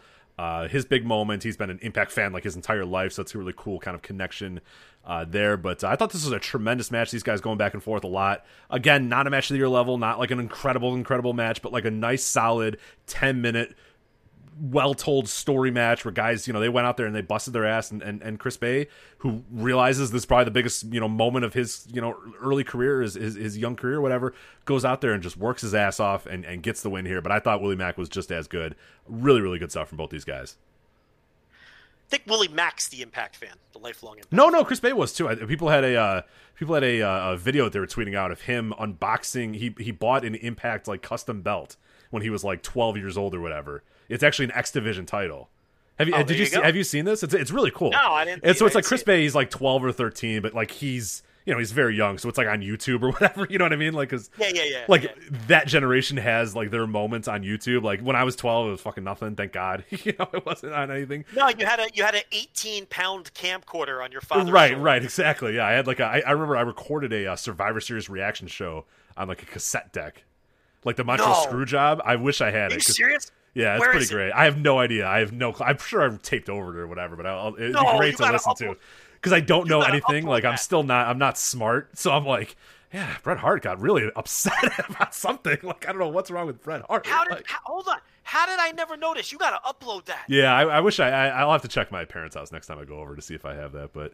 I would do that for a while. I did a lot of pay-per-view stuff, so maybe I have a few of them. So wait, so you recorded yourself on a camcorder? No, they were like it was like a tape deck that had a recorder on it. Oh, this is audio. Yeah, so it's cassette. It's just a cassette. I need to hear these. Yeah, I'd be interested in hearing what they sound like. Need to hear these. I'm sure I recorded like the top 40 hits of the time over it, but maybe not. I'll have to see if I can find one. No, I need to hear your takes on Midian. Right, Naked Midian and stuff. I do remember vividly though my Survivor Series being like, man, Bret Hart was really upset about the loss. Like he's breaking stuff. Like no idea about the screw job. No idea. I was like, the finish was really weird, and Bret Hart wasn't on Raw the next night, so I don't know what's going on. I was like very confused at what's going on there. But, yeah, but good stuff. Getting hot takes from day one though, from day one of the fandom, getting those hot takes. But don't they push Willie Mack as a lifelong Impact? They do, fan yeah. I told you, like, when they were talking about Ultimate X, they asked all the wrestlers, they asked, like, Trey and the Rascals, do you know the Ultimate X rules? And they're like, no, I don't know the Ultimate... Or the King of the Mountain. It was the King of the Mountain. It was during their, like, a Hard to Kill pay-per-view or whatever. And they're like, King of the Mountain? No, I don't know what the fuck. And they're describing the King of the Mountain. And then they asked Willie Mack, hey, Willie, do you know the King of the Mountain rules? And he's like, yeah, so what happens is you're in the penalty box, and he gets it perfect. Like, he fucking nails it. And they're like, how'd you know that? And he's like, I watched Impact all the time. Like, I love Impact. So it was kind of like a weird, like, kind of half burial where most of the roster is like, I don't know anything about this. But they did I'll have to find the video for you. Chris Bay is unboxing an Impact or a TNA X Division Championship. And he's like, whoa, look at it. It's like an authentic. And it's just like, yeah, it's like a 12-year-old kid who's, collecting title belts, talking about this X Division title belt that he just bought. And it's really cool. It's a nice little connection there. I'll see if I can find it. So, yeah. But yeah, Chris Bay, I mean, he's a guy who, the first time I saw him a few years ago, I think he's a West Coast guy, right? A West Coast indie guy. He's from... No, I think this says he's from Virginia. Didn't he break through with some of those West Coast groups? Like, I want to say he's wrestled for like APW and places like that out in California. because that was my first exposure to him. And, it's very obvious that he's super talented. I know AEW was interested in him for a while, but Impact swooped in and got him, which I think it's healthy when promotions like Impact and MLW manage to get some of these guys. Like MLW just said, they're saying they re-signed Fatu, to a 5-year deal, which I think is good. I mean, who knows how much that deal, it's an MLW deal, so who knows how much validity there is. But, I think it's why am I forgetting his name? Their champion. MLW's champion? Yeah. Thomas Kid. Oh, yeah. What's his fucking name? I'm blanking on it too. You can't blank when I blank. Jacob Fatu. Jacob Fatu. I got it right. Yeah, so it's like, Impact gets Chris Bay, and MLW seems to have, locked in on Jacob Fatu. I think that's good for the scene. I don't think it's good that WWE and AEW hoard everyone. We saw what happened when WWE hoarded everybody over the last few years. It's not good for anyone. But yeah, Chris Bay looked great here. And then I don't know if you saw the next night on Impact, or 2 nights later on Impact, 3 nights later on Impact. He beat Willie Mack again. Yeah. And I love that. I love that. That's a perfect way to book. Yeah, and it was definitive. And the announcers, the commentators put over that. They even put over the idea that he's putting Willie Mack in his rear view. None of this trading wins and bullshit finishes. No, he beat him clean twice. And he's the new X Division champion. And he's moving on to whatever he's going to move on to. But the thing about it is, Willie Mack put out a really weird, cryptic tweet. Did you see that? I did, yeah. I was wondering if I thought that at Slammiversary too when he lost. I was like, it kind of seems like that's the end of Willie Mack in Impact, and those didn't really change my mind either, though. No, he put out a tweet basically saying that it was strongly worded that it made it seem like he's moving on, which is a shame because he's great. I thought he was so good at Slammiversary, and he's always good, but I thought he was even better than usual at Slammiversary, Mack in particular, But Chris Bay, man, he could be part of Impact's future. He's part of this fresh coat of paint, Rich, that they're putting on the company, and he's got a ton of potential. So then we have other matches here. The North, Ethan Page and Josh Alexander, of course, we mentioned that on Impact. They lost the titles. Here they successfully defended them against Ken Shamrock and Sami Callihan, a team that you cannot believe is an actual team in 2020. And I thought you had a tweet that nailed exactly what I wanted to say when I was watching this match. It's perfect. That the North works how the Revival or FTR or whatever. FTR and the Revival are, we're old school Southern style wrestling. And they talk a big game, but they don't fucking work that way. They say they work that way. They don't work that way. The North works that way. Every little edge that they can get, it felt like I was watching, 1980s, NWA tag team wrestling with the North here on this night. They were every little cheating move they can do, every little thing, every little fake tag, every little corner thing they can do, any little ref distraction, like cutting off the ring, all that sort of stuff was like boom, boom, boom, boom, boom. Because these are not like Ethan Page, especially, is not a guy who's going to blow you away in the ring. Josh Alexander can, but Ethan Page knows what he's good at and utilizes that well. And I thought this was one of the best matches the North have had as tag team champions because it was just like they're in there with Ken Shamrock and Sami Callihan, and they controlled that match, man. They made that match their match. And they dominated everything, and they made it look, it was just a perfect Southern-style match. And I thought you hit the nail on the head there by saying they work how the Revival says that they work. Even though Revival doesn't, they're not about, they say it all, they talk a big game, but they actually don't change their style in any way, shape, or form. They're basically just another tag team on the scene or whatever. Whereas the Northman, it was such a throwback on this match. I thought this was really, really good. Yeah, it's like the Revival used to work like that, but they haven't in AEW. They have totally conformed to the AEW house style, which is a house style that I don't even dislike, but it's not what the Revival said that they were going to do when they got there. They said they were going to bring their style of tag team wrestling and force teams to work their way, and we see a dichotomy of style, and it hasn't been that. They've totally conformed. And the North have been what FTR claims to be. Absolutely. And, Shamrock and Callihan, as predicted, didn't really get along towards the end of the match. But not in, like, an overbearing, annoying way. It was more like Shamrock rolling his eyes at Callihan, like, what the fuck are you doing, man? So their unlikely pairing didn't work out. But they're going in a different direction with the tag team titles anyway, with Motor City Machine Guns.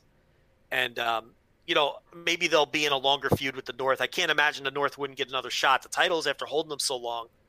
So maybe those two teams will have a long feud, which I won't mind at all. Their match on Impact wasn't great, but it was good. The title change.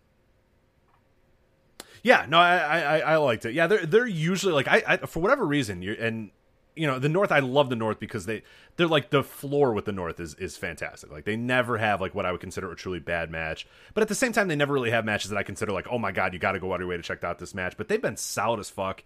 And the Slammiversary match I thought was maybe their best match that they've had as a tag team because it's just like the way that they're working, the style, like you said, the perfect, just perfectly just being heels, and it's just it's so nice to see that still in some way, shape, or form does exist. In pro wrestling. People might not remember, but they go back a decade to when they were Monster Mafia. Mm-hmm. This has been a tag team in your neck of the woods for a long time.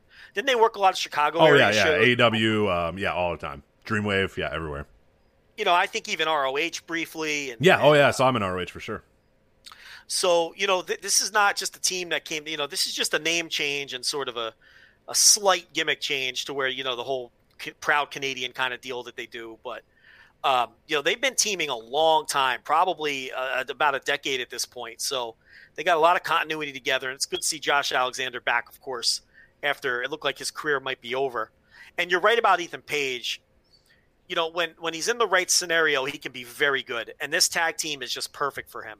There's other times where he kind of loses the plot, and I've got my issues with him that, this isn't the right show for, because we don't really have the time. But this tag team is perfect for him, and Impact has a nice tag team situation now, adding Motor City Machine Guns and the Good Brothers to the mix. Absolutely. Move on now to the Impact Knockouts Championship match here. Deonna Purrazzo defeats Jordynne Grace to win the title. I thought a really, really good, great finish. I would say the finish itself was awesome because they didn't get too cute with it. Purrazzo just put her in the submission, locked it in, and Jordynne Grace didn't sit in the submission for a bunch. She didn't get to the ropes, and they went back to it. She just tapped out. She realized, I'm fucked. I'm done. Taps out. Gives up. But I thought really good work by both women. A lot of good back and forth, and I was surprised they kept my attention all 15 minutes. And I thought, I definitely a thumbs up match here, and definitely worthy of being the semi-main event because the build has been really, really good for it too.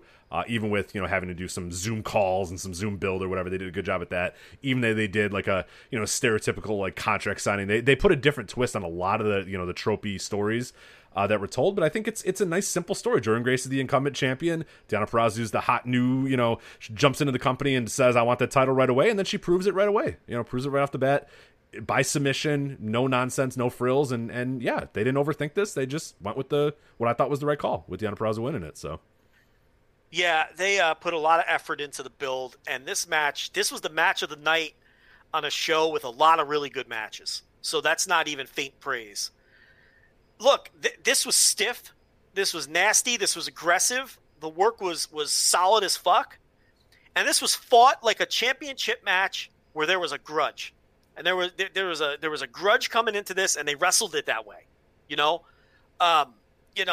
So they wrestled to the story and then basically beat the living shit out of each other for 15 minutes. This was a great championship match, notebook material, and I really liked it. So this is, Deonna Purrazzo. We've had our jokes, and she showed some guts and wanted to leave WWE and wanted to prove herself, and this is a great start. Absolutely.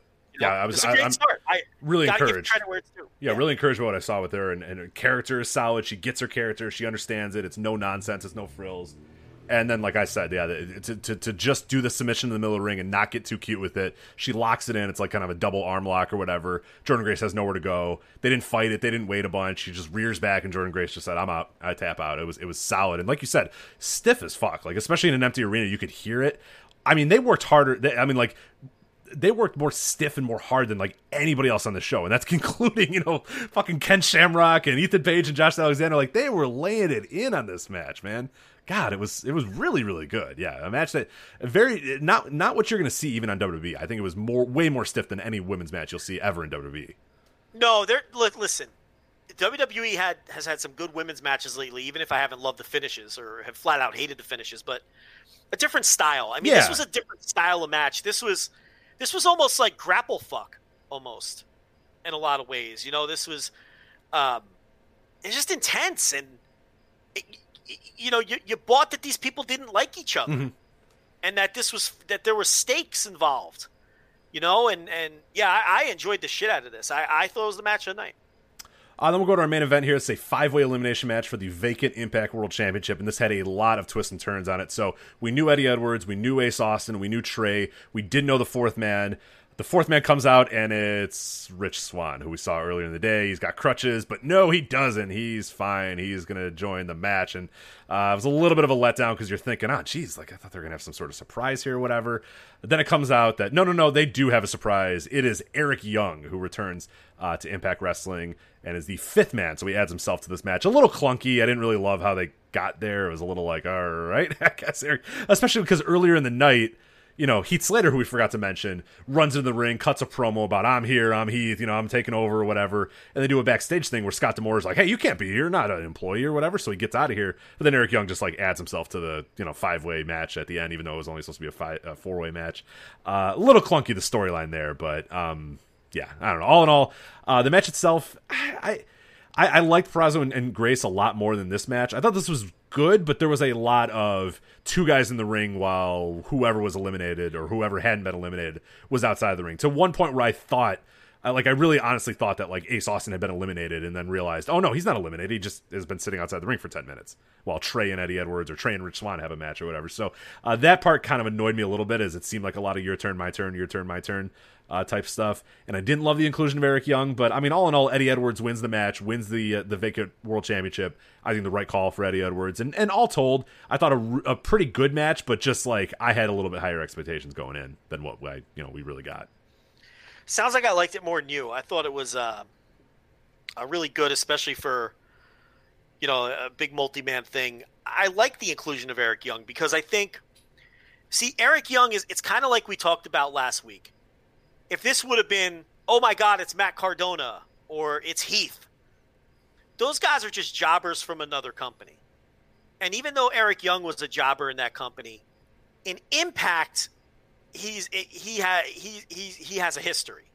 So I don't have a problem with bringing in Eric Young and putting him right at the top of the card, because he's a former Impact World Champion, and he had a critically acclaimed run with the Impact World title. He did some of the best work of his career during that time.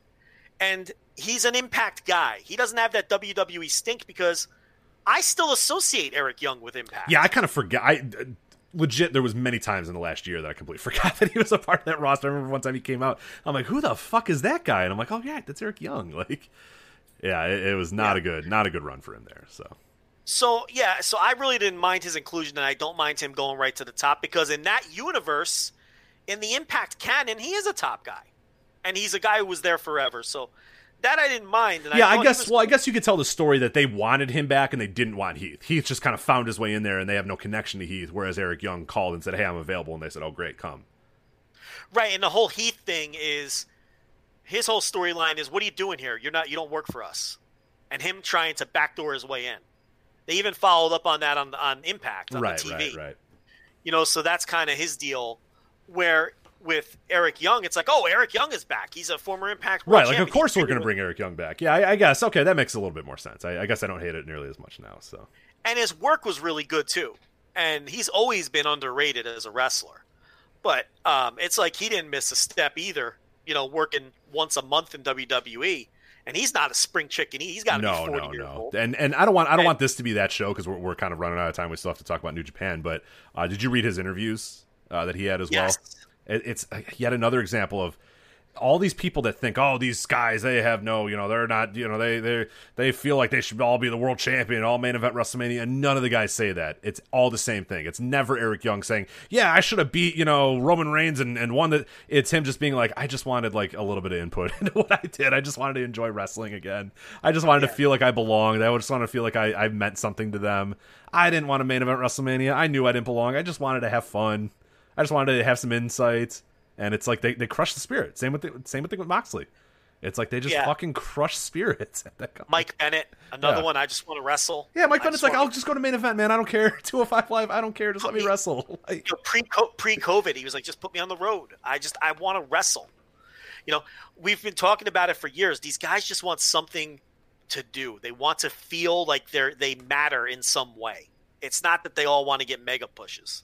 And that was the exact sentiment from Eric Young. He just wanted something to do. He wanted to feel valued, like any of us do at our jobs.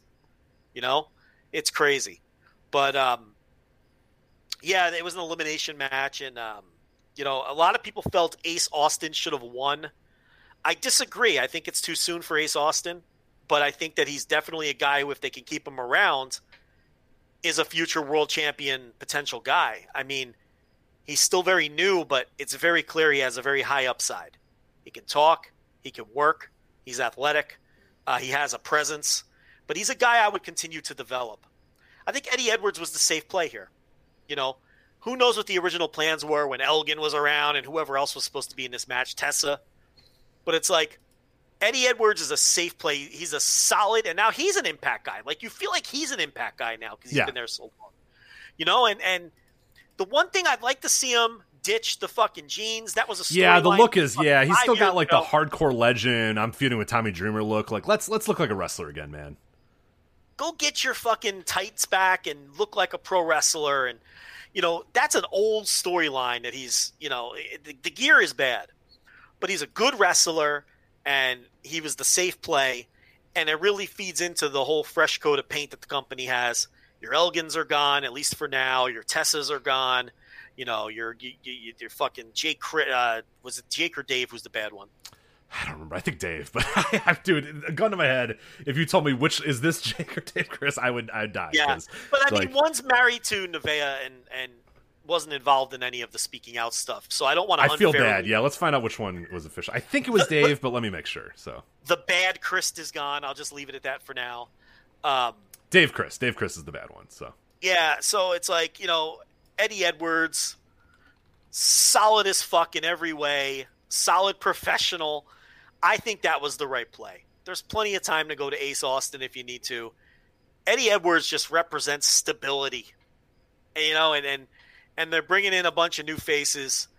We talked about the Machine Guns. We talked about Heath. He's just going by Heath. He said on the TV, they won't let me use my last name, so I'm just Heath. You know, Eric Young is back. The Good Brothers made their debut at the tail end of the show. Yeah, the tail end of the show, man, was boom, boom, boom, boom. So Eddie Edwards wins the match. The Good Brothers come out, and then they cut to black, and then you get the EC3 debut as well. So it was like, here's all these new guys coming in. It's become a hack thing, but I'm pretty sure I said it first. But he looks like Kurgan. Doesn't he look like Kurgan? Oh, he does. 100%. Yeah, Kurgan the Interrogator. Yeah, for sure. Like, everyone's saying it now, but like when I said it, it didn't become hack yet. But he looks like fucking Kurgan now. It's crazy. Apparently Brian Myers is around. Yeah. Face the facts, baby. Brian Myers debuted on Impact this week, so. Oh, he did. I watched it. It was a quick little dude. It was like 3 seconds. You probably missed it. It's like him in a mask that says M. I don't like. I know it's Brian Myers. I don't know if on the TV they explicitly said that's Brian Myers. It was like a video and there was a man wearing an M mask and it was clear that it was Brian Myers. Okay, if that makes sense. So you probably skipped over it. You might have hit the DVR and went right past it, and not even noticed it. But yes. Time to face the facts, baby. Hey, look, like people are gonna laugh because they're like cast-offs or whatever, but those are guys. The Motor City Machine Guns, important to Impact history. And nobody's going to complain about them. Heath is, we'll see. It remains to be seen. The story. You know what? People like him. He's over with fans. I agree. And this story is I like what they're doing with the story so far. Eric Young, again, jobber in WWE and nothing in WWE, but he's an important part of that universe, the Impact universe, and he's going to work his ass off. Fucking Gallows and Anderson is a huge get for Impact. No matter what you think of those guys. No matter what I think, they're a no-brainer. Yeah. I mean, if you can get those guys, you get them. I mean, it's a no-brainer. And then EC3, like, again, in that universe, he's a bigger deal. And I still think there's some lost potential with him. I don't know if I love this look. I don't really know if I like this gimmick, but I'll remain to be seen about that. And Brian Myers is just, roster fodder at that point. Like, I don't know that. Yeah, he doesn't matter. Yeah, I mean, I've never been. But they're not going to. If they push him, if he wins the title, then we can talk shit about that. But I think he's just, like, dude on roster, basically. So other than ironically into Face the Facts. I've never really right. So. But no, it's good. Look, it's good. that a promotion gets a big influx of talent like this. And they delivered on the tease. That's the big thing. They teased all for months that they were going to bring all these guys in, and Rich, then they did. Yeah, right. It wasn't like they just brought, they brought one guy back and nothing happened. They brought like a whole new crop of guys in, which is cool. Yeah, so it wasn't like some bait and switch or they just brought in one guy. So, I think that's important to note too. That fucking, to deliver on the promise like that and actually bring some new people in. But it's just funny how Impact, how many, and then you throw in Tasha Steelz, Chris Bay, whoever else, Deonna Purrazzo. Impact has hired a dozen people during COVID. Right. But there's still people who would tell you WWE needed to they fire. They had to, Joe. God, COVID, they had to let guys go. They had to let those office guys go. Those assholes in the office just had to be let go. Yep. Yeah. AEW, they hire Ricky Starks. They give a contract to some of the guys that are working dark. They're trying to work out a deal with Eddie Kingston. WWE, they had to fire people. They had to. Yeah, but they're going to work on a new contract for MVP, though, so don't worry. Yeah. Unbelievable. But I do like this too about Impact, that they might be cycling some people in and out or whatever. It makes it fresh. Like, that's how all wrestling should be. Is that if Willie Mack's done for now or whatever, even though I love Willie Mack, it's like, hey, cool, we're going to put Willie Mack on the shelf. We'll bring in these guys. Maybe Willie Mack comes back. Maybe Ken Shamrock takes 2 months off or whatever. Maybe Sam McCallum is not. Like, I love that idea that there's now 5 or 6 new guys and some guys might go away, some guys might come back. That's how pro wrestling should be. Is bring new guys in. Old guys go out, maybe you cycle them back and forth or whatever. Just having a stagnant roster that never moves is just never good for wrestling. So I'm glad. Yeah, I agree. All right, let's move on to New Japan here for the last half hour or so of the show. So we got Sengoku Lord in Nagoya. That's coming up this weekend. A pretty interesting show here. We touched on it a little bit a few weeks ago, but let's get into the big matches and talk a little bit about those. Right off the top, Evil defending the double titles, the heavyweight and the Intercontinental Championship, against Hiromu Takahashi. Joe, does Hiromu do it? Does he shock the world? I wanted to push New Japan to the last topic because I am just all eviled out. I am so tired of evil discussion and evil conversation because it's become teams.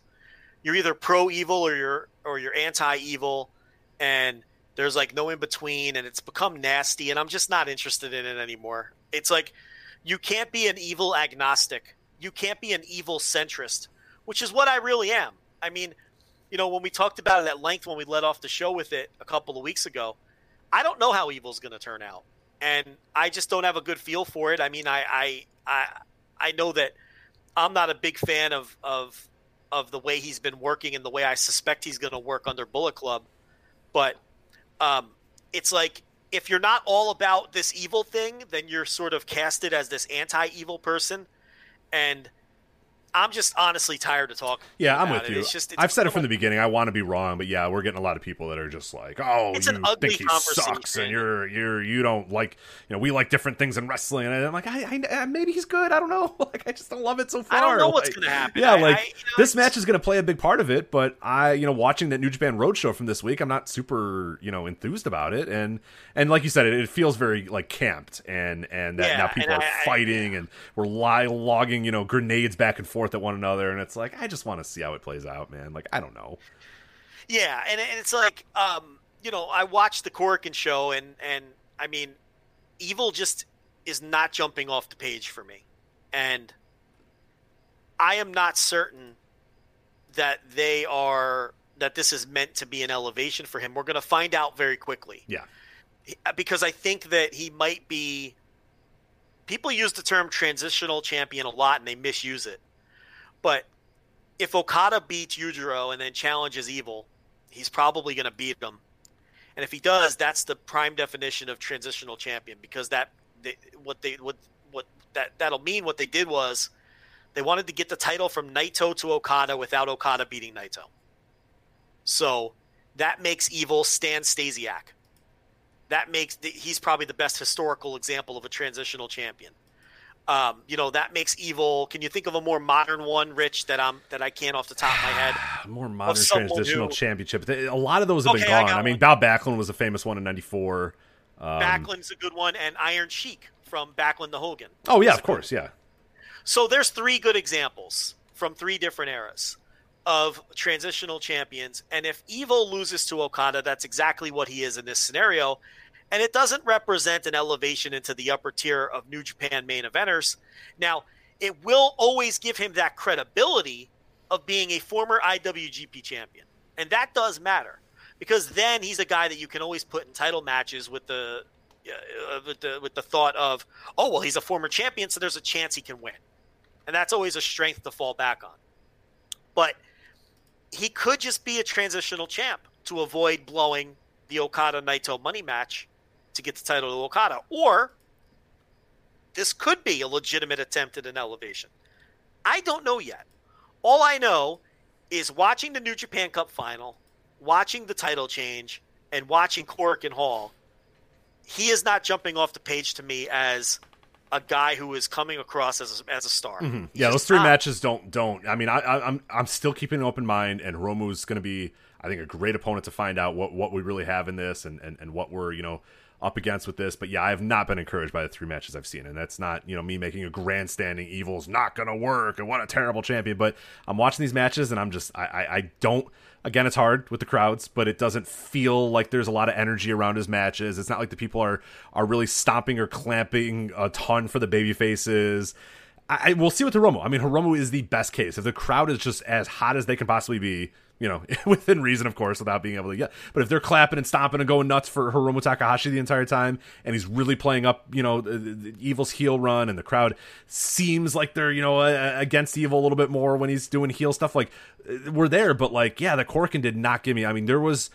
People can say, oh, they can't make noise or they can't do this, but I'm watching that Korakuen show, and there's a lot of energy when Kota Ibushi's out there. There's a lot of energy when there's other heels out there. There's a lot of energy when, Yoshinobu Kanemaru's doing bullshit stuff, and you can hear the crowd noticeably getting annoyed. And when Yujiro's doing stuff, the crowd noticeably getting annoyed. And Evil comes out, man, and it's just, I don't know. It just doesn't, I don't know. It's just palpable, like, lack of buzz. I don't know. I can't describe it. Yeah. There is a palpable energy drop.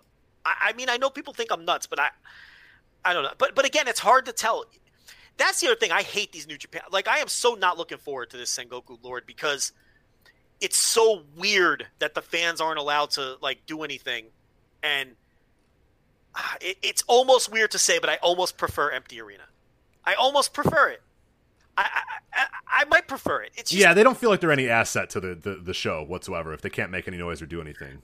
I don't know. It's look, it's hard to make these judgments on the guy when we don't get real fan reactions. Sure. And that's really all I have to say. I'm so tired of talking about Evil. The thing about it is, I don't have high expectations for the match, because I don't see why all of a sudden that the Evil heel template is going to change in this match. He wrestled every match in New Japan Cup. The title change, the same. I'm going to be waiting 30 minutes for a Dick Togo spot and a Dick Stomp. And I'm sorry, I'm not looking forward to that. If they blow away my expectations, great. I want them to. I don't like to watch matches I don't like. And Hiromu's one of the best wrestlers in the world. And Evil can be a good wrestler. Just not this current incarnation of Evil. I hate this match structure. So I am setting my expectations low and hoping to be blown away. You think in your heart of hearts Evil wins this match, right? No, if Hiromu wins, it's one of the biggest booking mistakes of the last 20 years. I'm with you. Yeah, it makes no sense. That's something you build for crowds. That's something you have plenty of time to build for. Gato would make no sense whatsoever. I'd question if Gato's still even in charge of booking. Like, it'd be one of those weird things that we'd be talking about forever, because it's just completely the opposite of what they booked. Like, and like you said, it's just not a good idea on any level whatsoever. I mean, you have so much time to do stuff with Hiromu. Why now? Why at this moment? Why, with so little build? With no fans, with it's just or not really fans that can do a whole lot. It's just it'd be wild, absolutely wild. Nobody is gonna like what I'm about to say, but how many times have I said that over the years? Evil should beat him clean in the middle with zero nonsense whatsoever. He's a junior, number one. Yeah. Oh, 100%. Yeah.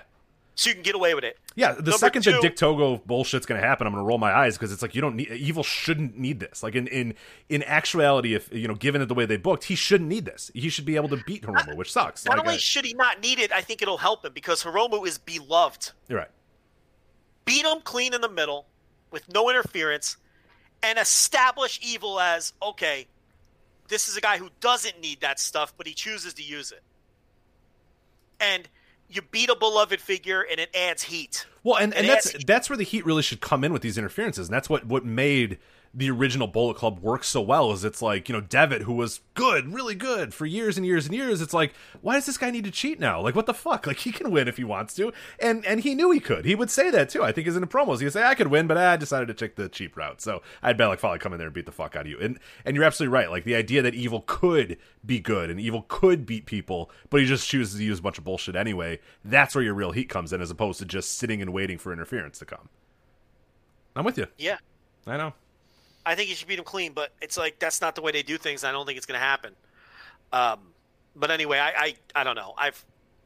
Let's move on. I just don't want to talk about Evil anymore. That's fine. Yeah, we'll see where it goes. But I'm excited about the match itself, just because there is a lot that's going into it, and I'm very curious. But one match that I think we can all universally agree we're looking forward to here: Shingo Takagi, El Desperado, openweight championship match. Shingo 100% winning this match. But that they're going to give Desperado a lot in this, and these guys are going to just go tear the house down. So I cannot wait. It's the only match I'm looking forward to, and I'm looking forward to it a lot because I love Despy, and obviously I'm a huge Shingo guy. So yeah, it should be great. I mean, I just can't wait. I think it'll be the best match on the show because I don't think they're going to be able to help themselves in the main event. The main event should be the best match. Yeah, but it's right. I don't think they're going to be able to help themselves. And it's just some things in wrestling you like and some things you don't like, and I just don't like what Evil is right now. I just don't find Evil interesting. That's the other thing too. Like, maybe it would help if I found it interesting. Yeah, if you were super invested in the LIJ breakup or whatnot, but you've always been kind of agnostic to the LIJ things, so. Yeah, so that doesn't help either. But Shingo and Despy, I'm looking forward to that big time. All right, then we have Okada versus Yujiro. So the interest here is in the booking. It's like, Yujiro's going to beat him, right? Come on. Yeah, well, no, I mean, no chance in hell. So. I some of the videos I've been watching on World where Yujiro's been screwing Okada a lot. Like, you go all the way back to the AJ Styles title loss with Yujiro screwing Okada. I remember that was one of our first "We're Angry at New Japan" episodes we ever did. I remember. I didn't like that they did that for the title match. It really bothered me. But obviously Okada's going to win. But then, does he challenge Evil? Now, he gave some sort of interview or something this week where he said that he isn't interested. Yeah, it was Tokyo Sports, for what it's worth, which of course they do a lot of angles through Tokyo Sports. I forget the exact context of what it was, but it was essentially that I'm not interested right now, and that he thought that the titles kind of lost a little bit when they became the double titles. Yes, but the fact that Tokyo Sports does angles or helps with angles adds credence to the idea that he's not going to challenge because he's doing his storyline through the magazine, right? So he's saying he's not interested in the double title because his whole gimmick, even in the build-up to Dome, was that he is not interested in the Intercontinental. And I hate that these guys, him, Naito, keep saying that. That is so counterproductive. You should never have a champion or a top-level guy saying they don't care about any of your titles. It is so the wrong thing to do. Because fans are going to listen to guys like Naito and Okada, and then they're not going to care about the title. I hate that they do this. It really bothers me. And I think it's counterproductive. I mean, guys like Okada and Naito should be saying that the Never title is something that they would love to have. You should be putting these titles over, not doing the opposite. It drives me nuts when these guys do this. But maybe that's a tip-off that Okada is not going to be involved in this sort of LIJ war, and we are going to go right back to Evil. Because if you don't go to Okada, then I guess you got to go right back to Evil Naito, right? Yeah, right. Where else do you go? Maybe he faces Sonata. Doesn't make sense. He just beat him. Is he going to go through all of them or just go right back to Naito? Point is, I think they're going to keep it with, the LIJ within LIJ for now. But then what does that mean for Okada? Right, I guess he can go through the G1 and he does that sort of run again. It's whatever happens at the end of Evil and Hiromu. I'm so excited to see how that match ends and then who comes out and what comes out after that. If it's Okada comes out, it's like, okay, now we kind of know where this is going, and now we know that, this was only to do. But if he doesn't come out, it opens up a whole new world of possibilities for everybody. I mean, I would prefer he just comes out and beats the fucking Evil, and you know what I mean? I'm fine with that. But I am very interested to see what the next step is then if Okada doesn't come out, and it's Evil versus, like you said, whoever, or they go back to Evil versus Naito, or it's Evil versus Sonata, or whatever. I'm fascinated. Yeah, I guess Okada goes to the G1 or something like that. Is he staying away from the double titles? I don't know. What about immediately? Because the G1 isn't for a while. Right. It's like, does it open up the possibility that Yujiro could win? Yeah, do we get Pants Okada as he's kind of trying to find himself again? I don't. Nah, I just mean. I mean, maybe Yujiro's so. He's so below him that I can't. You know what I mean? Like, he's so. But here's the thing. What about the Jay White tease? That for me is definitely if you tell me that Jay White's going to come through the crowd, fucking give this kid the switchblade, leave him out laying in the middle of the ring, and Yujiro's going to go and cover him. You can do that. Yeah. Perfectly fine with that because it builds. I know that it's Okada versus Jay White. That's a fine feud. It's a good way to keep Okada away from that title for a bit. He gets revenge over Jay White losing to this slumlord Yujiro or whatever. Yujiro could brag about the win for a while. Like, there's a lot you can do with that. So I would be totally fine with that if that's the scenario it goes in. And there's people who think you can't get into Japan, but there is a small list of countries where you can travel from those countries to Japan. And then you have to quarantine. I don't know all the ins and outs, but there is scenarios where you can get into Japan. And he did tease it. Now, it could have just been Jay White fucking with people, and I think that's the more likely scenario. But you could have Okada even beat Yujiro and then have Jay White attack, and then you have Okada and Jay White occupied while LIJ occupies the top of the card with the title stuff. So keep an open mind on that. It's not impossible that Jay White pops up. But I think that it was more than likely just a tease because if you want to do that as a big surprise, you don't tip people off. So I kind of think he's just fucking with people. But we'll see. All right, some other matches on the show as well. Let's get to the next one here. This is a multi-man tag. We talked about this one. It's Hiroshi Tanahashi, Kota Ibushi, Yuji Nagata, Tenzan, and Master Wato versus Suzuki Gun Team, Minoru Suzuki, Taichi, Zack Sabre Jr., Kanemaru, and Dookie. I don't know. What do you want me to say? I mean, what do you want? I mean, there's nothing else interesting on the rest of the card, honestly. I don't know. People were really into Master Wato, I think somewhat ironically. The Tanahashi Ibushi stuff with, I don't know. What do you want me to say? I'm trying. I have no idea. Yeah, I'm with you. The only thing is what singles matches and what tag matches come out of this. Like, I think they're building towards Nagata and Suzuki. Oh, for sure. That slap battle at Korakuen, yeah, that's for sure happening. And then maybe I want to get a Master Wato versus Kanemaru match. I don't, that would be a fun singles match, but they typically, I know his debut, he faced Tokai, but that's a debut. Otherwise, they typically don't like to do singles matches on undercards unless they're for titles. So, but under these circumstances with the limited roster, maybe you do. I would love to see Master Wato versus Kanemaru. Yeah, I think he needs a good singles performance as well, too, to kind of establish him as a new guy, too. So I think if you are going to break from that tradition a little bit, especially in these times, like I think Wato versus Kanemaru is a great way to do it. And, you also have to do something with the junior tag belts. I know Sho is still walking around with it, but you're going to have to vacate them. Because Yo's going to be out a year. Or 9 months, or around. It's going to be long enough where don't just make those titles, because then nobody's going to give a shit about those titles ever again if they just float around on guys that aren't defending them. So you're going to have to break off some of these juniors, and right now these cards can use a little juice. I mean, they could use those junior tag titles.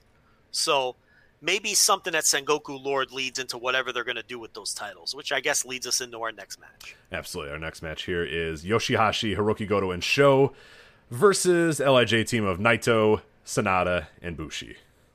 Yeah, I don't know. This is just a 6-man tag, but I guess, you try to look inside and see if they're going to come up with something out of this. I don't know. I feel like Naito isn't going to end up in a singles feud with someone like Goto or anything like that. The other guys are beneath him. So it's like, this just feels like a holding pattern. Yeah, it feels like a holding pattern match. Yeah. And then once the night's over, it's going to make all the sense in the world what the next step is for Naito. And, correct. And this is just kind of this is just getting guys on the card. Exactly. Right. I really don't see a match forming out of this. Then we have another multi-man match here. We got Makabe, Hanma, Kojima, and Taguchi versus Ishii, Toriano, Yota Tsuji, and Gabriel Kidd. So one thing I really was caught surprised here, no Tenzan on this match. It is Kojima on his own with, of course, Great Bash Heel and Ryusuke Taguchi versus, as I said, Ishii, Toriano, Yota Tsuji, and Gabriel Kidd. So, well, Tenzan has kind of befriended Master Wato, right? Yes. So that's why he's in the other match. Right, exactly. So that's kind of a little. Which that's fucking undercard fine, tonight. dude. You guys go have fun, man. I want Kojima by himself, man. Please. Yeah, I know. From that perspective, and also I just think it's kind of funny that Tenzan and Watto are like these fast friends. That's like a, I don't know, it's like a cute little side story. Yeah, like yeah, why would these guys be pals? But Tenzan has taken him under his wing. But yeah, Kojima on his own, if that's the plan. The only thing that gives me pause is Tenkoji just had a couple tag matches. Right. I mean, they just won 2 tag matches. But yeah, I don't know. Just feels like another one of these situations where it's getting guys, work. It's a New Japan undercard 8-man tag, man. What am I supposed to say? Yeah, for sure. And then the opener, which I'm really looking forward to. Hopefully Ishimori brings it here. Taiji Ishimori versus Yua Uemura, who I fucking love. Yeah, you love that guy, and we talked about it a little last week. Ishimori dogs it sometimes in these spots. He's not a guy who always goes all out in these kind of matches, so we'll see. Hopefully he does. I mean, honestly, it could be like the second or third best match on the show. Absolutely. Yeah, for sure. But see how that goes. Yeah, what's the date on that? That's on. So that is July 25th. July 25th is the day of that show. So, and then we want to talk about this real quick before we get out of here. The Lions Break Collision episode 4 is a big one for the Lions Break Collision. So the last few episodes have been kind of 30 minutes. 1 match, 2 matches, very condensed type shows. This one coming up this week, which is going to be on Friday. Correct? They release them on Friday. I forget if it's afternoon or morning. They release them, but by the way, if you have not been watching these, we talked about them last week. Great 1 hour, a great half hour of television. This one I think might be stretched to at least an hour or whatever. Really good, solid television. A lot of hard work going on in those shows. Like really good stuff. So if you're skipping over them, like I would really, really recommend checking them out. And if you're going to jump into anyone, I mean, episode 4 is a great way to start because it is a really good looking card on paper. You got Rocky Romero and Russ Taylor versus TJP and Clark Connors. Mysterioso versus Danny Limelight. Tom Lawler versus Alex Coughlin. And then the main event, which I am really looking forward to, a nice little story that they built over the first 3 episodes of Lions Break. Carl Fredericks, the Lone Wolf, versus Jeff Cobb. And these dudes are just throwing suplexes at each other. Carl Fredericks is calling his shot. Jeff Cobb is ready for him to prove it. Just a solid, no bullshit, one guy wants to prove he's better than the other guy type of story. And that's the stuff that we absolutely love, man.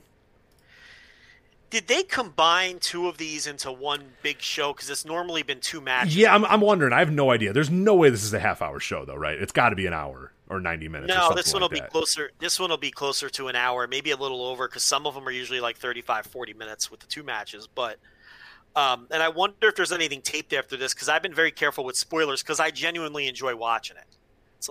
It's a lot of fun, and they've been very good. And the Fredericks Cobb match has been very well built. But I'm wondering, I hope it keeps going. I hope they did tape more and we keep moving forward with it. But I feel like they combined 2 episodes into one, which is fine. Yeah, Fredericks Cobb. I'm curious how they booked that. I mean, it would seem. Do you feel like Fredericks can beat Cobb? I mean, on one hand, that's exactly what I was going to ask. Is like, do you get the balls to say, you know what, fuck it, Carl Fredericks beat him? I mean, it's not out of the realm of possibility. I would still assume that Cobb does it, but if I'm them, I wonder if I have the balls to say, you know what, let's go with this guy. Let's have him do it. Let's have him shock, the world and shock Jeff Cobb or whatever. I don't think there's a ton to lose if you do that. I really don't. Yeah, I mean, I wouldn't surprise me, but neither result would surprise me, which is why I'm so into the match. And I know the results are out there, but I'm not. I've stayed away as well, which is cool. I enjoy that. So.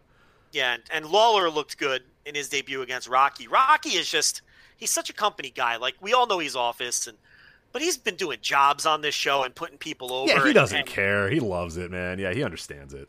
And he can work with anyone. He's another one, very similar to TJP in that he can really work with anyone, and he's just such a good wrestler. But I hope this keeps going. It's kind of like you have New Japan on both shores at the same time, and these aren't throwaway shows. They're telling little stories and everything. So, and Mysterioso, I mean, he's another one, and it's like, I think he's a heavyweight. Like, I don't even think that guy is he's thick. Have you noticed how big that guy is? Yeah, I was wondering that too, because they have him in the mask, and they're kind of like a lucha guy, but he's a big fella. So. Yeah, and he's looked good in the indie guys that they've used. I was concerned that they'd be kind of beneath the New Japan standard, but they haven't been. I mean, some of the names are a little cringy, but all of them can work, and they've all looked good, especially that Rust Taylor, who people say has been kicking around for years. I wasn't super familiar with him, though. I'm told he's an old school PWG guy, which I don't remember him at all. I don't remember him ever. But he's looked really good, and the one guy I haven't liked that much is the guy who uses the initials in his name, who does the karate gimmick. I haven't liked him all that much, but Limelight has looked okay in the I think he wrestled TJP last week. These shows are a blast. I really hope this isn't it. So I hope they announce something tomorrow too. Even the format's a lot of fun. Kevin Kelly from his den setting us up. And they usually give you a little promo. It was Jeff Cobb last week or the week before, saying how he can't wait to get his hands on Fredericks. But Fredericks doing this lone wolf gimmick, says he's not going to join any units, which is interesting. So, definitely looking forward to that. That's become a Friday staple for me, and I really hope this isn't it. For sure, really, really good stuff from those guys. So, enjoy the Lions Break Collision, and plenty of New Japan back up. So it's a good setup for Sengoku Lord. It's you got New Japan all weekend long. Yeah, absolutely. On a weekend where there's really not a lot of other shows going on. I mean, what's happening this weekend?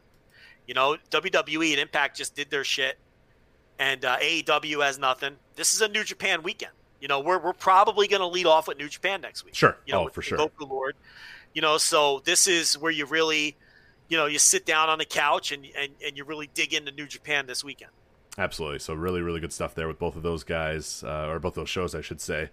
So that's it. We're just about out of time here on the flagship. Again, I do want to let you know, patreon.com/voice of wrestling. The people listening live, you guys know about that. You're $10 subscribers, so we thank you very much. But if you'd like to listen to the flagship live, $10 tier does that for you. I'm also going to do a Q&A, a call-in Q&A this weekend as well. Probably Saturday, probably in the morning. So be on the lookout for an official announcement about that when I can kind of figure out what we're going to do. But I haven't done a call-in in a while due to some other circumstances, and I was kind of worried about the stream the last few weeks, but it seems like things are good. So we are going to do a call-in again.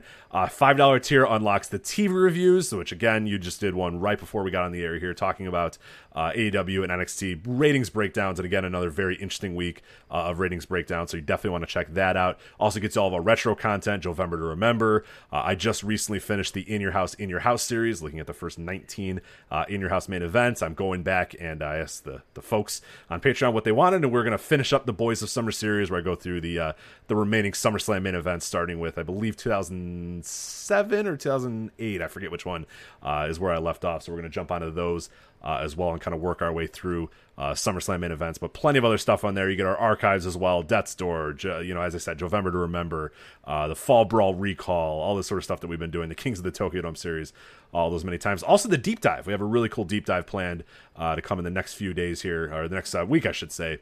Hopefully looking at the J-Crown Championship, a pretty famous tournament and famous championship in Japanese wrestling history. So we'll talk about some matches, we'll talk about the titles, a lot of other stuff. And the deep dives have gotten tremendous reviews as well. For those who have not seen the deep dive or not listened to the deep dive, we did 2 of them already.